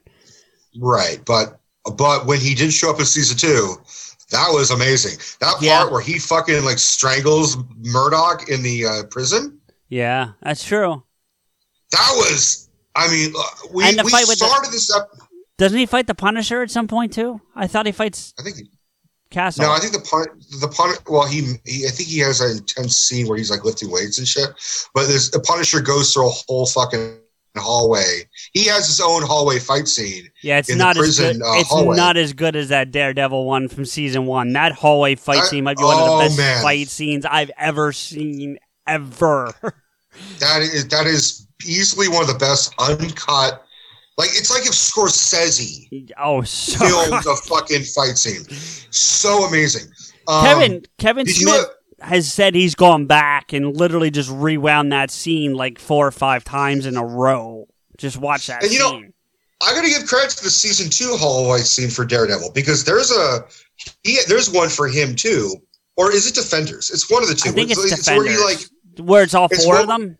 Yeah, I think it's the Defenders you're thinking of. But there's one where Daredevil like attaches like he tapes shit to his hands or some shit, or he's got like you know what I'm talking about? Like he's got like a. I think that's the Defenders. I'm pretty certain that's the Defenders. That was pretty good too. It was, but that first one, because it's such a dark scene too in the first season. Like the Defenders one's a little more. And when I say dark, I mean lighting. Like in the Defenders, I think it's in the Rand Corporation building. Or and all the lights are all fucked up, and it's got like the security lights were all like red or some shit. In the Defenders? Yeah. Yeah, it's a little more lit up. Where the best part of the Defenders, the best scene in Defenders, and it's not a fight scene, is them in the Chinese food restaurant sitting around that table talking. And I know normally talking scenes are bad, but that one was really good. I disagree. I'm a huge fan of a good talking scene. I love dialogue. I am too, but I'm saying I know they're generally viewed as bad scenes, like the boardroom scenes in Iron Fist. But like I'm saying, in that one, it's amazing. I will say one of the highlights of the Defenders is when Iron Fist fucking punches Luke Cage in the face. And you can tell it's the first time Luke Cage has been punched in the face in a very long time. Yeah. Because there's a part where in the first, I want to say the first episode of Luke Cage, or even it might have been when he showed up in Jessica Jones, because Luke Cage shows up in he does. First season of Jessica Jones. Someone punches him in the face, and it's slow mo, and you just see the hand just break and just get like distorted, and that you could obviously tell that Luke Cage had never been punched in the face for a long time. And so whatever it was, if it was Jessica Jones or Defenders or whatever, it wasn't Defenders, but it was either Luke Cage or Jessica Jones. He gets punched in the fucking face, and it's slow-mo where a guy's hand just shatters, turns into dust inside. And then they recreate the same scene where Iron Fist punches him. And then you see the slow motion where like Luke Cage's face, it's like, like all fucked up. And you could tell that was like a rude awakening for Luke. So that was a highlight of the Defenders. But back to the Punisher, dude. The prison fight scene where he just annihilates like 20 fucking dudes. Yeah, and he's wearing that white jumpsuit, so by the time it's over, he's like covered in blood. Yeah, but did you notice the blood on his chest? It almost makes the skull. Yeah. It's the skull, yeah. So it was that was more or less the first incarnation of the skull. And then go ahead. I love the fact that like his skull emblem is a X-ray of his own skull. Is it? I don't remember that. I'm pretty it was he found because wasn't he shot in the fucking head or some shit? No, I'm looking at a picture of it. It's definitely a painted skull.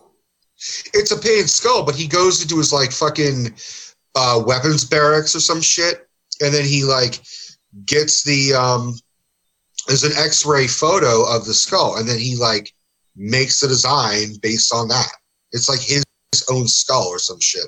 There's him in the thing with the skull, not the prison scene, but yeah, but there's a thing where it's like an X-ray, and that's sort of the beginning. I mean, dude, one of the things I wish they had kept was he has a beard in the first couple episodes of the Punisher show. Yes, he does. And he immediately shaves it. And I'm like, motherfucker, you're in hiding. A beard would help you stay in hiding. Once he shaves it, everyone's like, oh, it's fucking what's this fuck? It's Frank Castle. And that's one of the things I loved about the first couple episodes. Like, he's trying to just live a normal life, and he's working at that construction site, remember? And he's just breaking the wall down with the sledgehammer, and that's all he does all day is break that wall down. Yeah, that's him. But that's also a metaphor of him breaking the walls that are surrounding him. Oh, yeah, totally. But I'm just saying, like, that was, you know... I gotta rewatch it. I only watched the season one time. I gotta rewatch season 2 of Daredevil. That's my next question: is should I rewatch Defenders before I watch season 3? No, you remember what happens at the end of the Defenders. We talked about it. You were talking about it earlier. If you remember that, you're fine. Okay. Yeah. It's just not. All right. It's not important. The only thing I'll say about Punisher, the last thing I'll say is like. And I'm still not sure how I feel about it. Like, I like it, but I don't like it. But he gets fucked up a lot in that show. Like, he gets fucked up a lot. Almost to the point where he shouldn't be walking. He should have died. Like 3 times. For just being a man with some amazing training, he should have died a while back. Right. I mean, he's got some people that help him, but still, like, I don't know. Yeah, I mean, I'm not that's really the only like complaint that I have. You know what I mean? Otherwise, it's pretty spotless. So one of the things that Michael and I love when we were watching it is that he does this roar.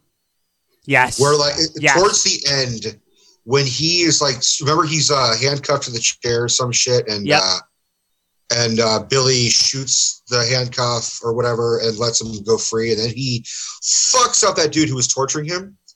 And then he knocks him down. And he's got his little fucking shiv, or it's a knife or whatever the fuck. Right. Or a razor, whatever the fuck it is. And he does 2 motions. He roars, which is, I think, his like his berserker mode. Where because you beat me to it. I wasn't going to use the word berserker, but that's basically it. That's when you know the shit's going to go down. When that roar comes out, you're dead. It's like, it's rage mode. It's like whenever you play a video game and you get that like rage mode, it's like everything's red and you're unlimited health for a minute. And you're just like, that's what he does. Yep. That's exactly it. You're absolutely right. And that's when he goes ape shit and just fucks everybody up. Yeah. But he does this movement where he stabs the guy normal, like 1, 2, 3, and then in the middle of it, he goes, like stabs him really quick, like, I love that. That is all Bernthal. That is like 1, 2, 3, fuck you, 6, 7, 8, 9. Like, holy shit.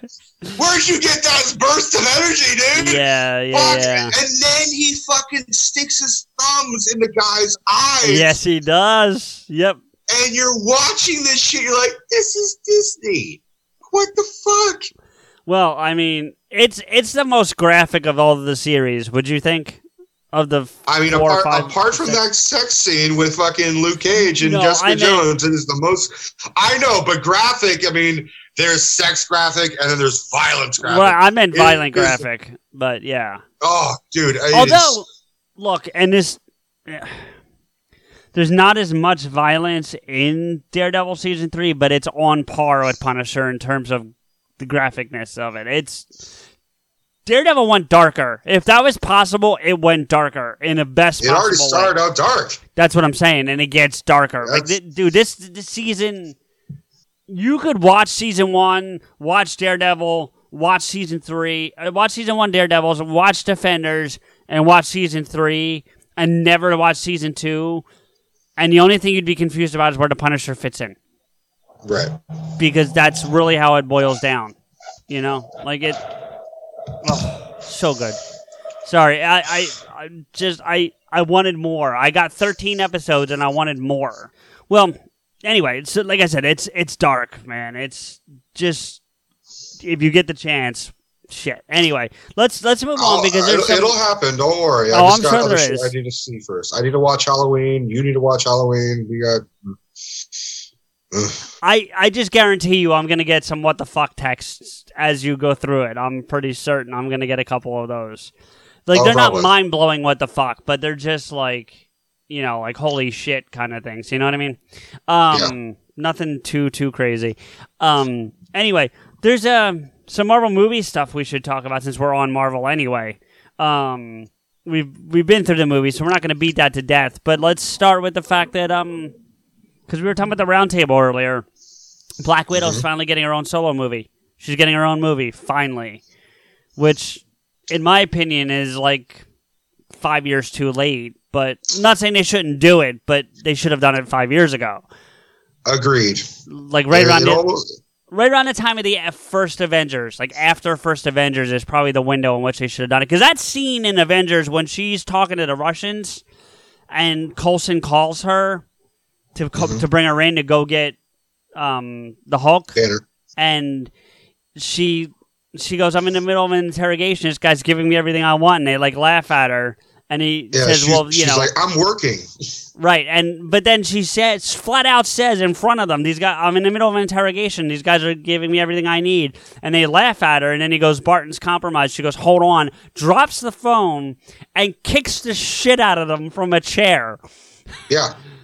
You know, like that needed to be done. You know, like they needed to do. Real quick, what did you think of her as a blonde in Infinity War? I don't think we talked about that.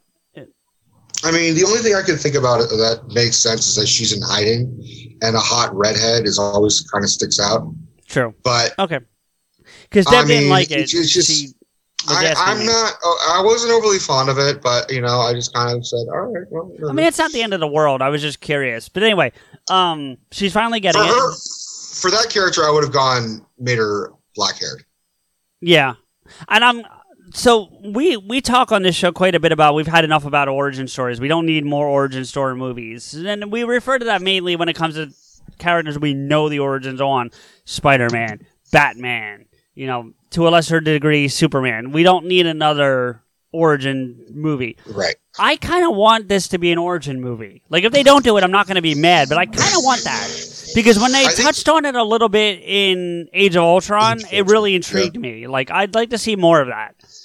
I have a feeling they might be reluctant of doing that because of that movie Red Sparrow that came out, because it's very similar. True. I think they'll probably keep to the flashback form.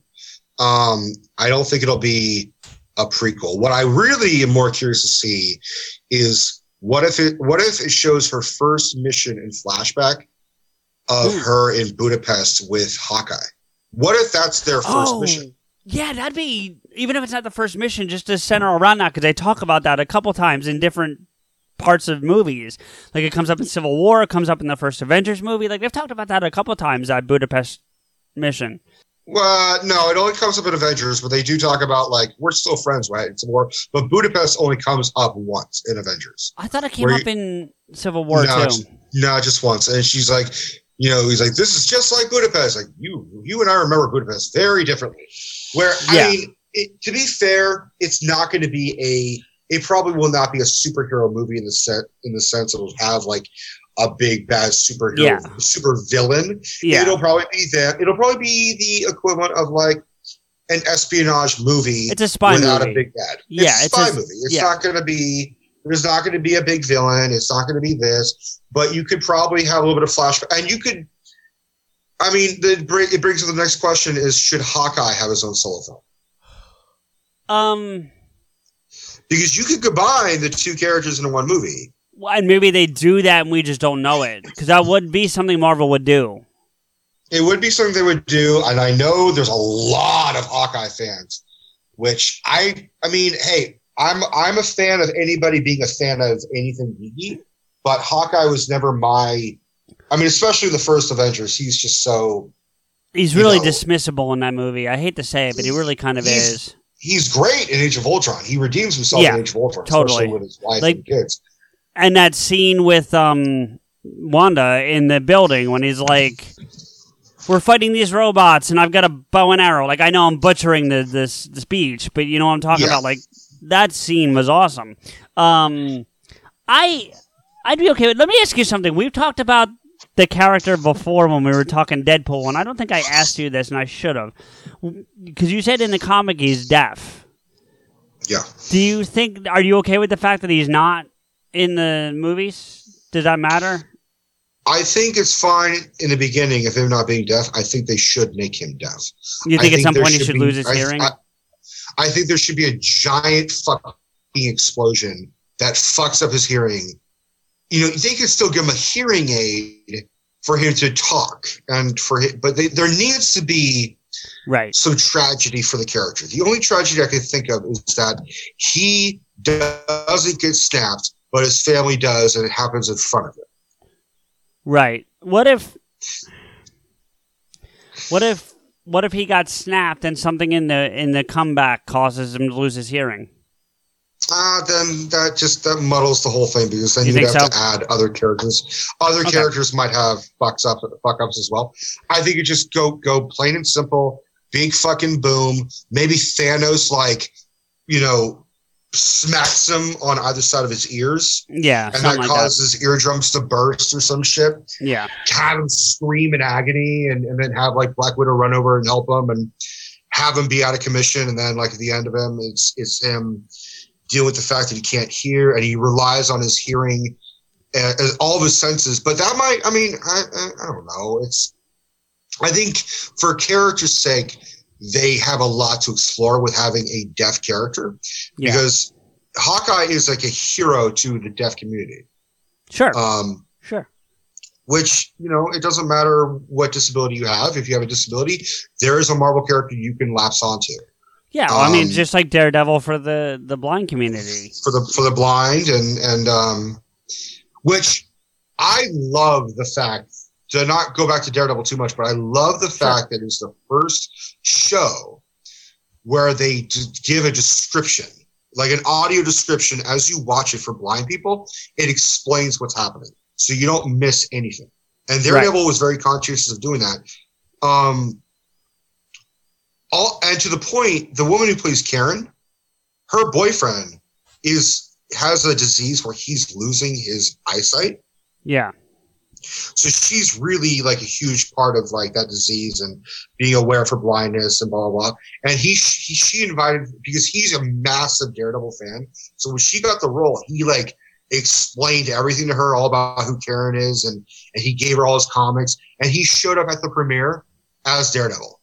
Oh, awesome. He was just that is such a fucking sweet thing. Just it is. Hey, baby, you're coming to the premiere with me. He's like, I'm going to dress as Daredevil. She's like, yeah, but you can wear a suit. He's like, fuck that. I'm going as Daredevil. Daredevil, yeah. That is awesome. That's such a geek thing. And she's a star, and he's a nobody. He's not an actor. Yeah. He's just an average Joe. Just lucked the fuck out. Ooh, yes, he did. Too bad he can't see her. Well, we see plenty this season. Anyway. Oh, really? More than you have in the past. We'll put it that way. Let's not get too crazy about it. Right. In any event, going back to the Black Widow thing, the big news coming out of that is not that she's getting the movie, although that is important, is that she's making $15 million for this movie, which, to put in perspective, it's not, because it's the same amount that Chris Evans and Chris Hemsworth made for both their movies. For their first films? No, Thor: The Dark World and Winter Soldier, I believe. That's just what I'm saying. It seems a little low. Scarlett Johansson already had star power before she joined the Avengers. It just seems a little low, especially since Downey got 40 million or some shit. Hold on, I'm looking up right now because maybe I misheard. I mean, I don't know. I mean, first off, good for her for getting her own solo movie. Again, 15. it was It's 1.5. 15, 1.5. But what did she get for Avengers? What'd she get for Infinity War? If it says it. I'm looking to see if it says that, but go ahead for a minute while. I mean, again, good for her for getting her own solo film. It was definitely 5 years too late. They should have made it right after Age of Ultron, right after they did that whole little flashback, like her as a ballerina and some shit. Because that's when we're like, ooh, that's interesting. It should have been before Red Sparrow, just so you could cancel out Red Sparrow. Yep. Be like, fuck you, Red Sparrow. We don't need you now. It kind of feels like they're just kind of riding the coattails of Wonder Woman, which kind of is how I feel about Captain Marvel. I mean, we talked about it a couple episodes back, but Captain Marvel, the trailer, which is really underperforming, especially since Brie Larson was like tweeting about like, hey, ready to break the internet? And you're like, you didn't break shit. You didn't even break my concentration. Like, I mean, that's okay. I take that back. They did break my concentration. I was kind of like, all right, I'm not really into it. I'm glad it's being fucking made, but I liked it more than a lot of people. A lot of people were bitching about how Brie Larson has about as emotion as C-3PO, but I mean physically, not emotional, not verbally, because C-3PO is all verbal emotion. But that's something. I think they could do a Black Widow movie, but I think it really should be a Widow Hawkeye team up movie. I think it should be a buddy cop kind of film. It should be the fact that it shows flashbacks of her being a villainess and him saving her, and like when they meet, his whole thing was he was sent to kill her, and then he chose not to, and redeems her and brings her to S.H.I.E.L.D., and then she switches sides.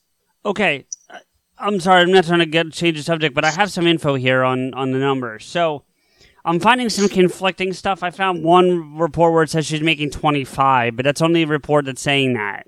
So I don't know that I buy that one. But here's what it says. It says that she's making 15. I was right. And that it's equal to what Chris Evans and Chris Hemsworth made for Infinity War, and also what they got each for Captain America Civil War and Ragnarok. And so they've made $15 million per movie over the last 2 or 3 movies they've each been in. She didn't make that. Now, she's making that right now for the next one. You know what I bet it is? What's that? I bet she's getting 10 million for Infinity War Part 2, which it's probably going to be it's probably going to be Avengers Annihilation is what the rumored title is going to be. So that'll be that 25. It'll be a combination of Avengers 4 and then Black Widow. Well, maybe because she only. All right, so that gets to the next part of the story because I was reading it. Where did it go? Hold on, I just lost it. Shit. So Downey made 50 million, like you said. But Chadwick Boseman only made $2 million for Black Panther. Believe it or not, I don't think $2 million. Yeah, he only made $2 million for Black Panther. But they say he'll make a significant increase for the second one, of course. Brie Larson's only getting 5 for Captain Marvel. That's because she's an Oscar winner. That's why. What's that? That's because she's an Oscar winner. That Oscar automatically gets you minimum $5 million. But she's only getting 5. That's my point. It feels low. But I'm saying if she wasn't an Oscar winner, they'd probably pay her 1. Yeah, I guess. I mean, if they could pay her less, they would. That's the only thing I'm seeing here, though. I got to share my screen with you for a second, but you keep talking if you have something you want to say. But the point is, she's making as much as the Chris's, and I think that's important. From an equal opportunity thing for women, I think that's a really thing that needs to be done, and I'm really kind of happy that's happening. I'm right there with you. I'm glad she's at least getting equal fucking pay. I think she should at least get some fucking. Look, we're bitching about people that are richer than us getting more money than we'll ever see. Yeah, yay. Look, you and I would do really questionable things for $1 million. I'd do some questionable things for 100,000 right about now. Dude, I would do shit for about $1,000. Like, I need a little more than that, but I hear you. Anyway, look at this real quick. Okay. The evolution of her fucking yes, that's my favorite right there from Winter Soldier. The long one, yeah. And that's from that scene we were talking about earlier. Yeah, that's Avengers. And then that's Civil War. You know where I would. It's funny we're talking about her because I just saw her in a movie that I've seen before, but I hadn't seen in a while, and I forgot how good she is in it. And that's Lost in Translation with Bill Murray. I never finished it. I got so fucking bored with that movie. It's a weird movie and it is a hard watch, but it to me falls in that conversation we had about dialogue earlier because to me it's a dialogue driven movie. There's a lot of things that go on, but it's really about the dialogue and the interaction between those two characters. I think it's just most likely that I'm just not I never jumped that Bill Murray train. Oh, I'm not that either. I just think it's a good movie. I just really enjoyed that movie and that interaction with those two. I should give it a shot. I recommend it. To Black Panther hair, I loved, and I say loved her fucking hair in Iron Man 2 when she's first introduced. Yeah, I hear you, but give me the other one. Give me Winter Soldier. Well, I love them all except for the Avengers Infinity War one. I mean, it wasn't that bad. It was just such a departure from everything else. It just seemed odd. Platinum blonde, where at that point just call her White Widow. Yeah. In the same. What? Go ahead. Speaking of fucking insect-like superheroes, we weren't though. Well, Black Widow. Well, all right. That was a bad connection, but go ahead. We got to talk about Ant-Man and the Wasp. Yeah, we do, and we don't need to go through the whole movie because, all right, comparatively speaking, meh, it was okay. Now, hold on. Stephanie has not seen it, so Stephanie, spoilers. Just stop the episode right now because we're like this is probably gonna be the tail end of the episode. So yeah, and let's save Ant-Man and the Wasp for the tail end so she can fucking listen to everything else except this. Well, I think that's where we are. I don't think there's much else to get into. I think this is really it. We're on the home stretch. Well, no, you said you want to talk about something about DC. DC. You said remind me something about DC. Yeah, I don't remember what it was about. God damn it, CJ. DC. Oh, Ruby Rose is Batwoman. The pictures of her from the. I wanted to talk about. I just thought of that like 2 minutes ago, so I was going to bring that up. But yeah, I'm glad you already thought about it. That was the DC thing, yeah, because I've started watching. So all 3 of the 4 shows are back. 4th one premieres this coming Tuesday, I believe it is. Legends of Tomorrow with Constantine, which I'm super excited about because I love Constantine, the character. I've always been a fan of that character. So I'm excited about that. The actor plays really good. Yeah, he's really good. I didn't watch that show Constantine on CBS. I got to be honest with you when it came out, but I have been a fan of that character. Yeah, I didn't either, but I loved him on Arrow. Yeah, loved him on Arrow. I think he shows up on Flash for one episode too, doesn't he? I think. I don't. I might be wrong. Anyway, I'm so far behind on Flash. Oh, you need to catch up because it left turn. It is so hard to catch up on every fucking show, man. I mean, there's some good TV out there. I'm really behind. Well, I'm telling you right now, next year, I don't know when yet, but I'm taking off 10 days from work. I'm not going anywhere, not doing anything specific in terms of like vacation or whatever. So we might get 3 episodes in then. So just so you know, I'm gonna have a whole lot of time on my hands. Well, you're taking off time. I mean, yeah, all right, I'm all for it. We got plenty of time. Anyway, Batwoman. So I've only seen the still shots, but I gotta tell you, man, it looks authentic. It looks good. I'm really excited about it. I'm super excited. I love the fact that they cast a lesbian to play a lesbian character. That is even though she took a bunch of shit online for not being a lesbian, and she was like, "What? I came out like 4 years ago, or whatever it was." Like, I might have my time wrong. To the point where like she originally stems like I think her first acting stint is Orange Is the New Black. Right, I've heard that. I've never saw it, but yeah. she shows up as like a new inmate, probably in like season fuck, I don't care. Where she like becomes a new love interest to the main character, which is easily the most boring fucking character, even though the show's centered around her originally. She becomes like this like tattooed Australian, like I'm butch, but I'm really like really pretty love interest, where she's frequently referred to as Justin Bieber. Okay. She has like a weird like Justin Bieber look. So but she's not as much of a cunt. That's for sure. Well, Justin Bieber even fucking like obviously has a huge, massive crush on her, and I think is just not like getting the fact that she does not play his fucking field. Yeah, well, he's married now anyway, but you know, which is really weird to acknowledge.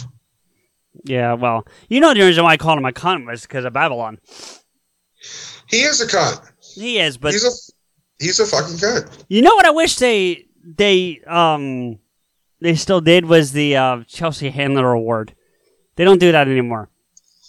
I think Ralph relented because he, like, when Trump got elected, like, she went on a whole fucking like tearful like. She did. I remember that. Like, and I think he was just like, "Look, we're mortal enemies. I understand." He's like, I actually have like I finally had a human connection with Chelsea Handler. Okay, he doesn't have to call it that, but he should still do the award. He could change the name of it or something, but I still would like to just see the award. Yeah. Anyway, that's not the point. So here's the picture of her as Batwoman. It looks fucking amazing. It does. I'm really excited. I'm not as familiar with the character of Batwoman as some of the other Batman characters, but I do know enough to know that it looks accurate. If I remember correctly, I think she's Bruce Wayne's cousin. I don't think so. Who am I thinking of? I mean, I thought she was his cousin. But one of the things I heard Kevin talking about is that they apparently, because, you know, he just came back from shooting Supergirl. Yeah. Not too long ago. And apparently what they do have, according to this, Kate Kane has no relation to Bruce Wayne or Batman. She's just some woman who had motivation to become a Crusader. All right. Well, I was wrong. Anyway, he's got a little bit of inside info on this, and apparently Berlanti's been given full use of the Rogues Gallery. Really? Yeah. I think with the exception of the obvious. The Batman Rogues Gallery? Yeah. Okay. Did you see there's two promo things I saw for the Arrowverse? One was it shows the Supergirl Superman in the black and silver costume. No, I haven't seen that, but I think that's going to be in that episode we're talking about. It looks very like CW. It looks just like, okay. Like, it could have looked really. I mean, if we're all being honest, what we all wanted was to see Henry Cavill have that costume with the beard and the mullet and everything. Never got it. They filmed it. We never got it. And now this Tyler Hoechlin. I like him as Superman, though. He does really well. He does really well, but it looks super bland. It just doesn't look good. I mean, I don't know that I agree. I got to be honest with you. I'm talking about the black suit costume is what I'm talking about. Well, hold on. I think I'm finding a picture of it now. It's just loading. The other thing that I saw, no, there's more. So this is the other thing I was going to talk about. There's a crossover where Arrow is with the Flash and fucking Barry is the Arrow. Yeah, and then you got Superman back there. By the way, is that not one of the weirdest fucking things you've ever seen? Where you're just like, God damn it, Barry, what did you do this fucking time? Right, yeah, but that's not what this is, apparently. I gotta tell you, real honestly, like, so are you seeing this suit that, I mean, you're seeing it on Stephen Amell, but you're seeing the suit, right? Yeah. That's the suit the Flash wears this season. Looks really bright. It is. It's super bright. It's more comic Flash than it's been to this point, and dude, I kind of don't like it. It looks really like. Did you ever watch the early '90s Flash? Like I never watched it, but like the one where Mark Hamill. Oh no, I never saw that. Yeah, I've never seen that. That's what it looks like. It looks like that bright color. I mean, honestly, it looks very comic book accurate. It doesn't have any muscle definition. That's what really kind of throws me off. That I didn't care about. I just liked when it was the red, the darker red. I thought that was a good look for it, you know. And but not to the darker red where it looks like fucking Ezra Miller's Flash. Well, it was that dark red, but it was more of a material and not like a set of armor. That's the difference between Ezra Miller's and Grant Gustin's, because like his looks like almost like Daredevil from the movie. Do you know what I mean? Like that's what Grant Gustin's looks like. Whereas but Ezra Miller's looks like it was made by Stark Tech. It looks that's what I'm saying. His looks like a set of armor. Yeah. Whereas that's what I'm saying. I like the season 1, season 2 Flash suit as opposed to this one because it jumps out the ring too. It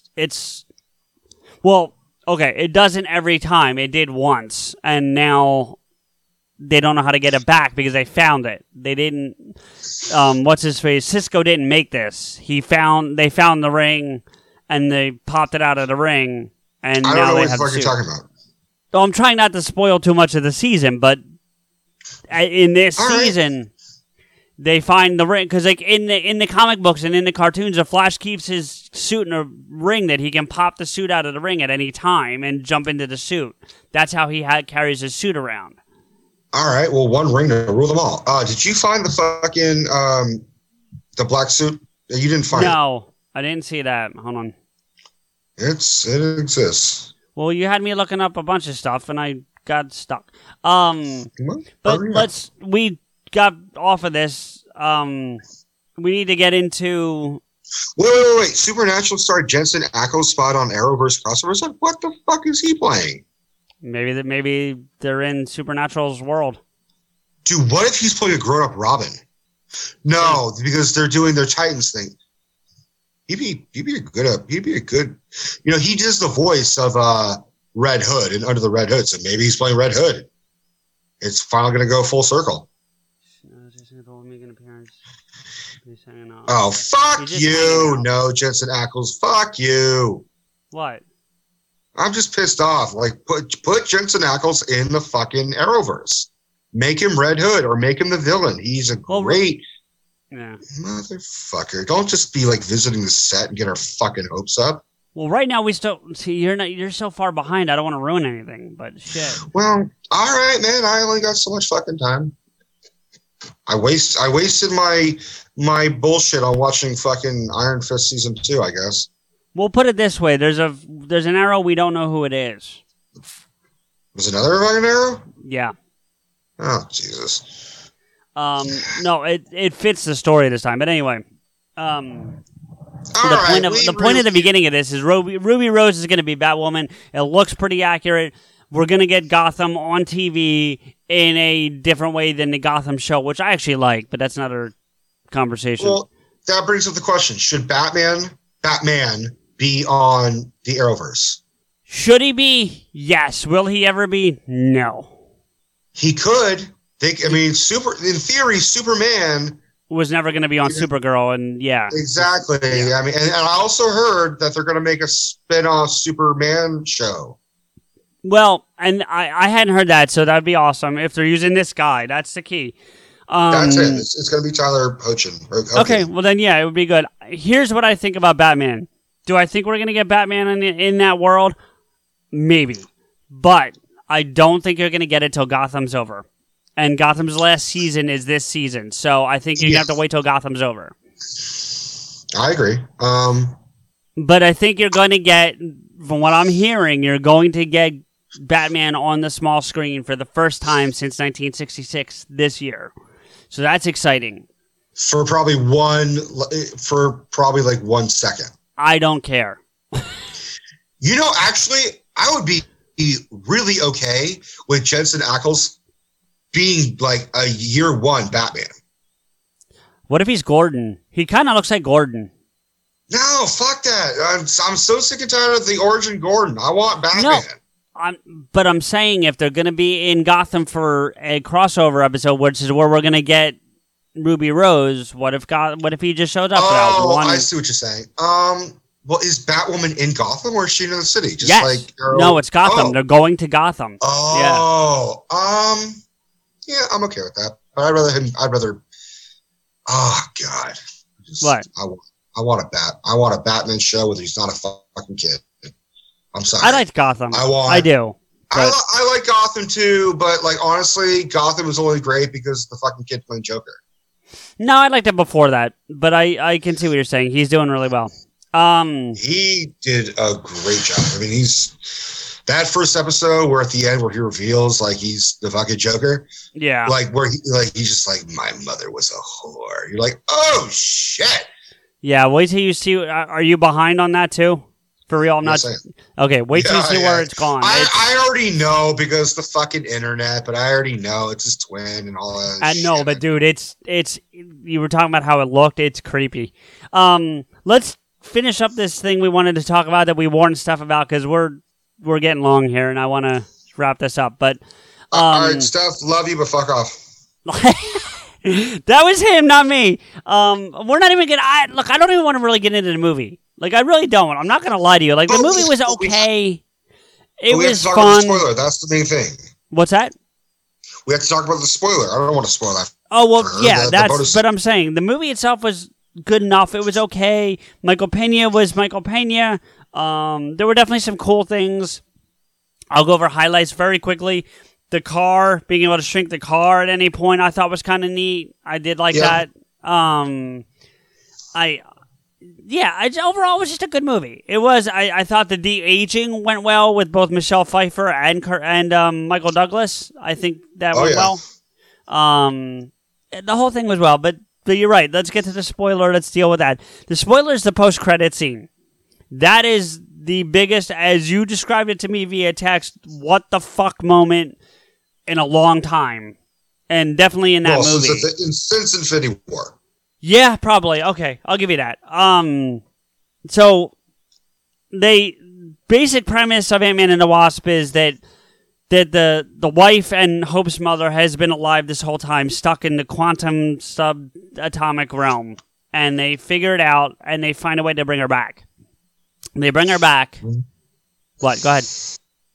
Well, which was alluded to because yes, but here's the thing. I'm surprised that there was like after the first Ant-Man came out, there was not a fucking ton of photos of this on the internet because when he is subatomic, that's the term? I think that's the term. Yeah. Well, you're talking about when he's like super tiny or his normal shrunk size.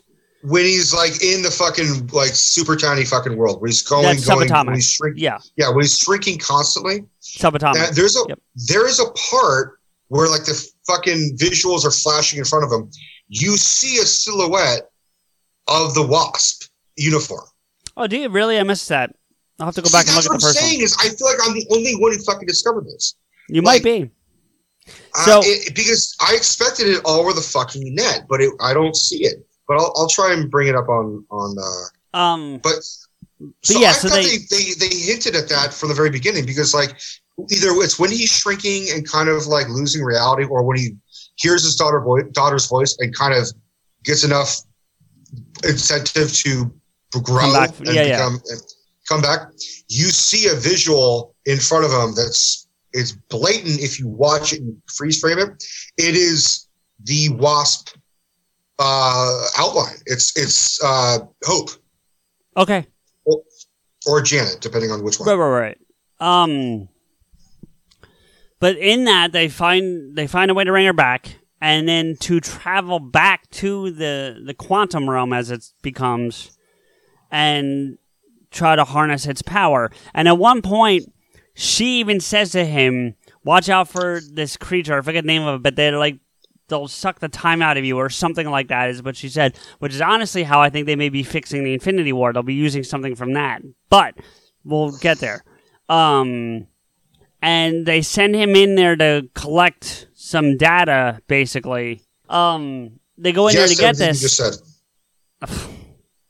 They go in there to get this information and this stuff so they can study it, and he radios back to them, and nobody's answering him. And he's like, "Hello, hello." The camera pans back out to the real world, and dust is falling from the sky. Yeah, it is the second of the snap. Or shortly thereafter because I don't think it was instantaneous. Like, I think it took not a lot of time, but minutes maybe for that. Seconds. You think seconds? Okay. They probably just drug it out. It's seconds. Because they do a countdown. It's like, all right, count me out. 5, 4, 3, and then like at the 2 and 1, there's no. You don't. No, hear but I'm them talking anymore. about. So that means it's. I'm talking about overall, from the minute the snap to the minute the dissolution begins, like, because it feels like. Oh, okay, yeah. Like the whole thing. It's probably about probably 30 seconds max.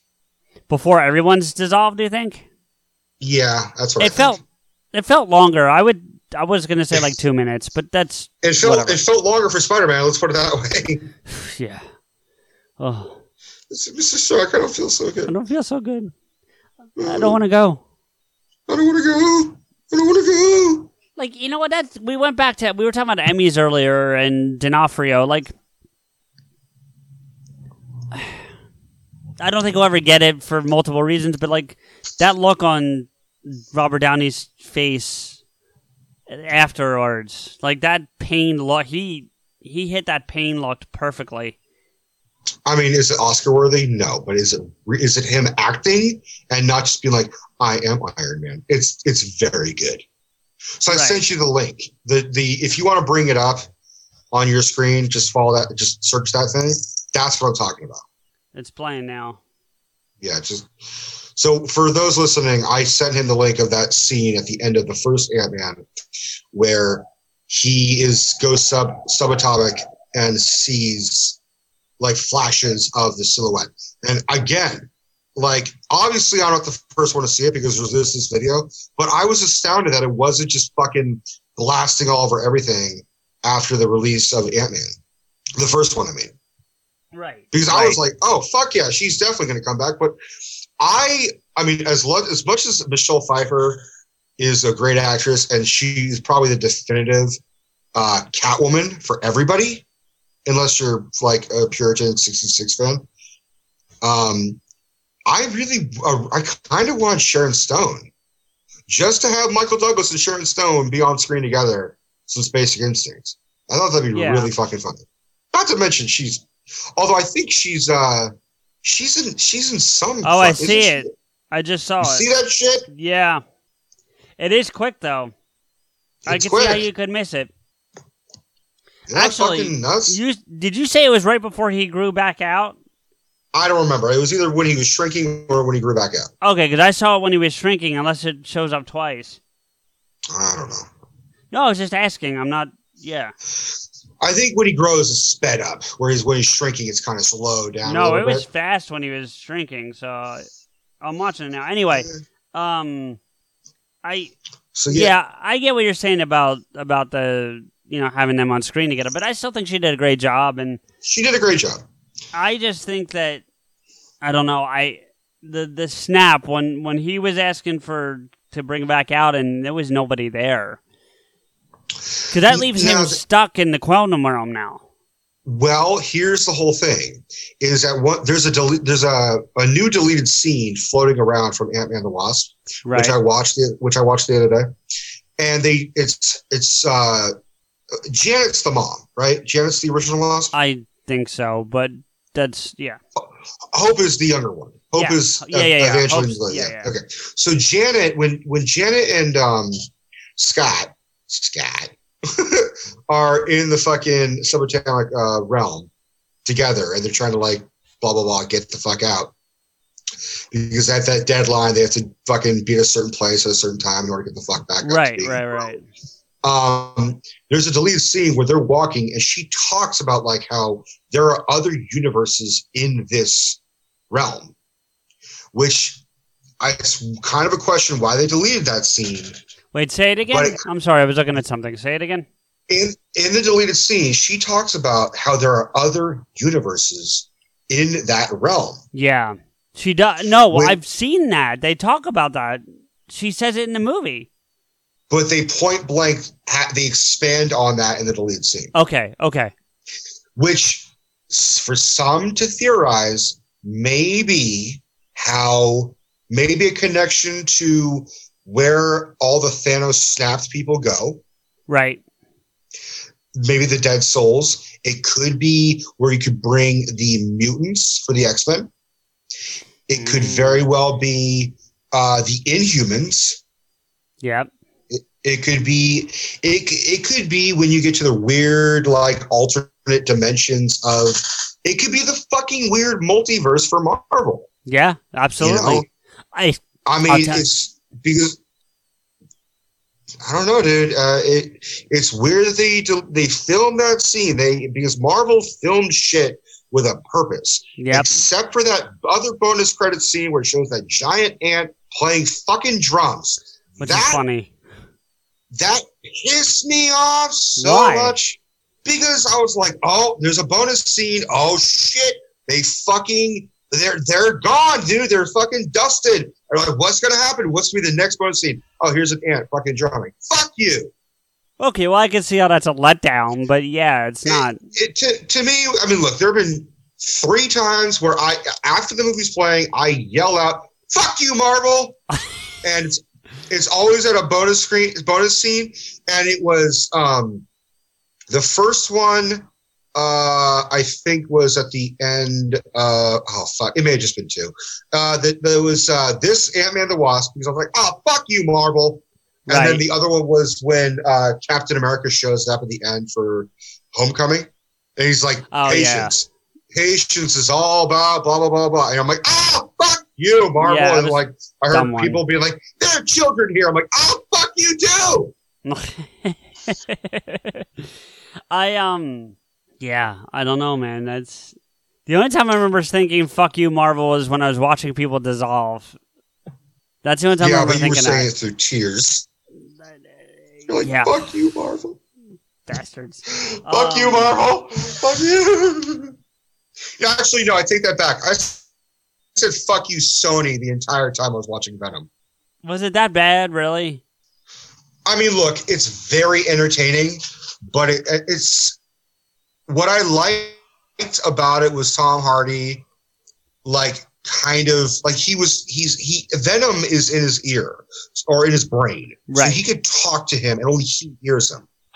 So there's some great parts where he is sort of being schizophrenic out. Right. And like talking to the voice in his head, and then like there's other people around him be like, who are you talking to? He's like, oh, no one. It's just don't worry about it. Just ignore me. He does. Tom Hardy does a good job. Riz Ahmed, I think is the fucking guy's name, the villain. Fucking which is weird to say about Venom because Venom is a villain. You know, like well, he's an anti-hero. I mean, he really is an anti-hero. Yeah. I guess there is a bonus scene for Venom, by the way. Okay. And it's like what you wish the whole movie was about.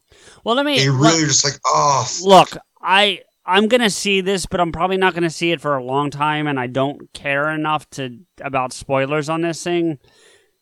Because there always rumors galore, and people who haven't seen this, that don't want any spoilers, stop now, because I'm asking a flat-out question, and I want a flat-out answer, and I don't care. Does Tom Holland show up in this fucking thing at any point? I don't even care if it's that scene. Does he show up at all? Nope. Okay. Because there was rumor he was going to show up. Not in the whole movie, but there was going to be a point where he was there. There was a rumor. At one point, he was listed on IMDb that he was going to be showing up. He was reported on the set. That was confirmed. He had showed up on the set. Which means there's probably a deleted scene. Right. But honestly, the whole tone of the film, it would be weird for him to be in the movie at all. Because it is such a weird departure. From Spider-Man. Yeah, you watch it and you're like, fuck, this could have been amazing. Not to pun Spider-Man, this could have been fucking incredible. Right. They could have connected it if they just gave a shit. if Sony wasn't greedy and trying to fucking make their own universe that literally no one wants. No one wants this whole Venom verse or this Spider villain fucking verse. No one gives a fuck. We're almost at 3.5 hours, but I have one quick question to ask, and I think we need to wrap it up. And this goes to a bigger question that we may have to save for another episode. And we've kind of talked about this before, but I'm going to pose the question again. Disney has an obscene amount of money. We both know this. Anyone knows this. Anyone who knows anything knows that Disney just has an obscene amount of money, right? Yes. Why are they not just going to Sony and Universal and whatever and going, give us our shit back, whatever your price is, just name it so that we can have it back? The problem with that is Sony has money too. Because they don't have Disney money. Nobody has Disney money at this point. No one has Disney money, but they have their own money. And so, see, I mean, remember when Sony used to just do fucking like stereos and shit? Yeah. Yeah. So for some reason, they decided to be a movie company. Like, I mean, there's not that many fucking Sony movies where I'm like, that was an amazing film. Right. There's really not. I don't know what it is. I don't know if it's just the production company. I don't know if it's just... Because if Marvel got their hands on the entire Spider-Man universe, which they kind of have, like that's... But I mean, they could prevent stuff like Venom from coming out and only have it come out on their... Or they would do it properly. Right, or do it properly. Then, like, Marvel just... Dude, like, everyone's worried about the post-Avengers 4 world, and I gotta be honest with you, I'm there too, like... What's next? Because I think a lot of these people are going to be dead, whether it's from the snap or some other form of death. You're not going to have Thor anymore. We didn't even get into the stuff with the trouble Chris Evans got into, and I'm not going to bother, but...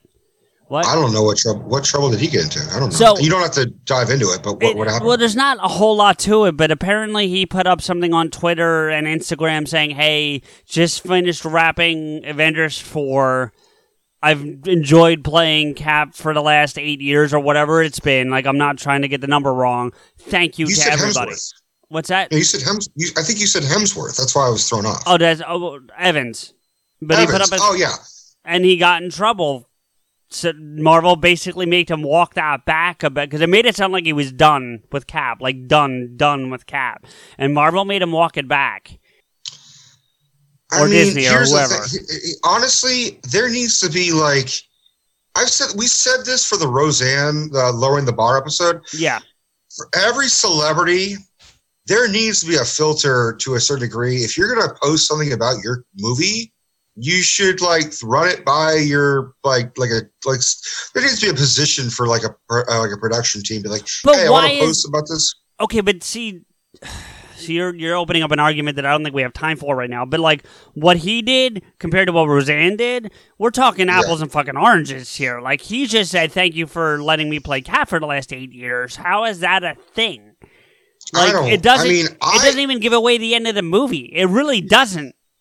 Here's the thing: is there any question that he'll fucking die? Like we all kind of thought he was going to die in Avengers: Infinity War. Even if he doesn't die. Let's just say he doesn't die. He could still hang up the shield. Like, I think he... Nice. What? Nice. Thank you. But I mean, like, because we both know in the comic book, at some point, the Winter Soldier becomes Cap. So does Falcon. Right. So they could take it either way with Bucky or Sam. You know now, here's another thing they could fucking do. They could retire a character, let the actor fucking do some shit, make his own fucking random movies, and then bring him back in like another 5 movies. You're like, hey, I mean, yeah, that's what I'm saying. I don't know why. I just don't know why this is such. Excuse me. I don't know why this is such a big atrocity. Like, I don't know why this is such a thing that they made him walk it back. Because Disney and Marvel is always freaking out with Tom Holland and Mark Ruffalo. They're always revealing spoilers. They're always dropping shit. They're always revealing shit. You know, where it's the point where like they are so like I've heard they have like filmed multiple endings for like Marvel movies so that the other if someone spoils it, then they know who spoiled it or leaked it out. So be like, aha, you only filmed that fucking part. Right. So we know this came from you. Yeah, so but they don't walk the Russo brothers back for doing that thing that we spent 45 minutes analyzing like 4 episodes ago, or the thing they just put out, which is so fucking weird. I think that's Adam Warlock, by the way. Well, yeah, you mentioned that before, but that's not the point. The point is, like, they're not walking the Russo brothers back. Because the Russo brothers didn't reveal anything. All they said is, we wrapped filming. We're done. Well, on the first thing, they potentially ruined or spoiled the name of the movie. If people are right... But that still cannot possibly be the title. That could what Marvel's doing, what the Russos are doing great, is letting the fans froth at the mouth, being like, "What does this mean?" But Captain America, Chris Evans, is saying, "I'm done. Interpret that as you will. That means, oh, he's fucking dead, or oh, he's retired. That's all that means." Or it just means Chris Evans is done playing the character. The actor is done he's playing. Retired. Well, okay, but in theory, you could. And I'm not saying this would ever happen, but you could throw me in the thing, still call me Steve Rogers, and still have a Steve Rogers run, and it wouldn't be Chris Evans. It means Chris Evans is done. It doesn't mean Cap's done. It doesn't mean Steve Rogers is done. Which is revealing, and I understand. I look, I'm with you. We're kind of arguing and agreeing at the same time. Well, yeah. I mean, my frustration's not with you; it's with Marvel. But anyway, go ahead. I didn't react with fucking Venom, no pun intended, with the whole Captain America or with Chris Evans' fucking tweet. I was like, hey man, I mean, and everyone who commented on it, from what I saw, we're all like, you are the best Captain America. We love you. Thank you for putting out 8 years with us. We really appreciate I said what I said to you on this show about how, like, look, I didn't like that you played 2 characters in the Marvel Universe, but you know what? Yeah. You proved me wrong. Like, I flat out responded to him with that. Here's the thing. What Hugh Jackman said, Logan was going to be his last fucking movie. Right. Which, when he said that, no one lost their shit. No. We all were like, he's probably going to die. He's probably going to fucking die. But when he still died on screen, spoiler, sorry, it still hit us in an emotional fucking range. You know, right. I just think Disney and Marvel are just kind of like, no, don't say anything. Like, fuck you, dude. Like, this is how you get people interested. Like, you need people to argue on a fucking podcast for us to keep the fucking momentum going. And I bet they figure... I mean, no matter... I bet they figure the snap's enough for that. You don't need anything else. Fuck yeah, but I mean, I've already been hearing rumors that it's gonna take place 5 years in advance. You mentioned that, and honestly, I don't know how I feel about that. I don't want to get into it tonight, but I don't know how I feel about that.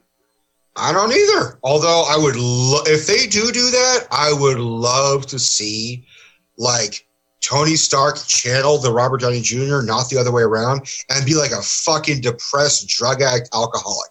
Like, have that demon in the bottle segment that we kind of briefly got in Iron Man 2, where he thought he was going to die and shit. Yeah. Have him be, like, crazy. And like, he lost everyone. He lost Peter Parker. Let's say Pepper Potts is dead. Have him be holed up in his fucking room, just like, I can't fucking do anything anymore. And but have this be the scene where Chris Evans kicks down his fucking door, said, we are working on our shit right now, and you are taking a shower, and you are going to help me write this shit.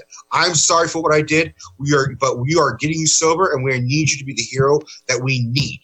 That's what I want. And here's the thing, and we probably should wrap it up with this, but I will say that having dealt with people that I know that have addictions, that even though it's only in the script and it's not for real and they wouldn't actually have him drinking anything, that might be too much of a trigger that would actually send him for real back into that. So I don't know if he'd want to do that for that reason alone. No, he's been drunk on screen since he's sobered up. He was drunk in Iron Man 2. Yeah, but there's a difference between getting drunk in Iron Man 2 and going into the depravity you're talking about. Like, there's a fine line. And like, again, that's a conversation we maybe need to save for another day. And I'm not discrediting you or giving you shit. I'm just saying there's a potential for danger in that. He may not want to do it for that reason. But otherwise, I think you got a good idea. You know what I mean? I'm not saying your idea is bad. I just don't know that he'd want to do it for that reason. That's all. No. You said it was a good idea. Stick to that. I'm good with that. Let's just end it with saying Rico had a good idea. Good night, everybody. CJ here with a few thank yous and to let you know how you can get in touch with and follow the show and us.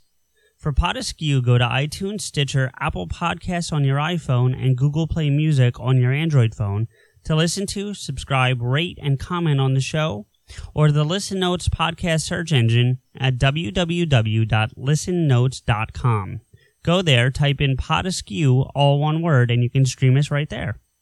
If you want to agree with or yell at us directly, follow Rico, me, and the show on Twitter. The show is at Pod Askew, Rico is at Rants Rico, and I'm at M_Blade. If you need to contact the show for promotional reasons, tweet Stephanie at PodAskewPR. Check out Rico's YouTube channel, Rico's Rants, on YouTube at www.youtube.com/Rico's Rants. Thank you to Dubbed in English for our opening theme music, 96 Reasons. They're no longer online, but you can contact me for a copy of the full song or the whole Plan 9 EP. Thank you to Samuel Lemons for our closing music, Theme Askew. You can find his music on SoundCloud at www.soundcloud.com/Samuel-Lemons.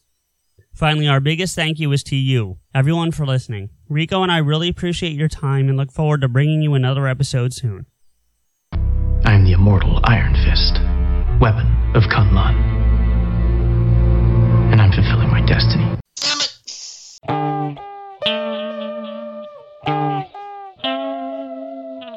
Pod Askew. Pod Askew. Pod Askew. Pod Askew.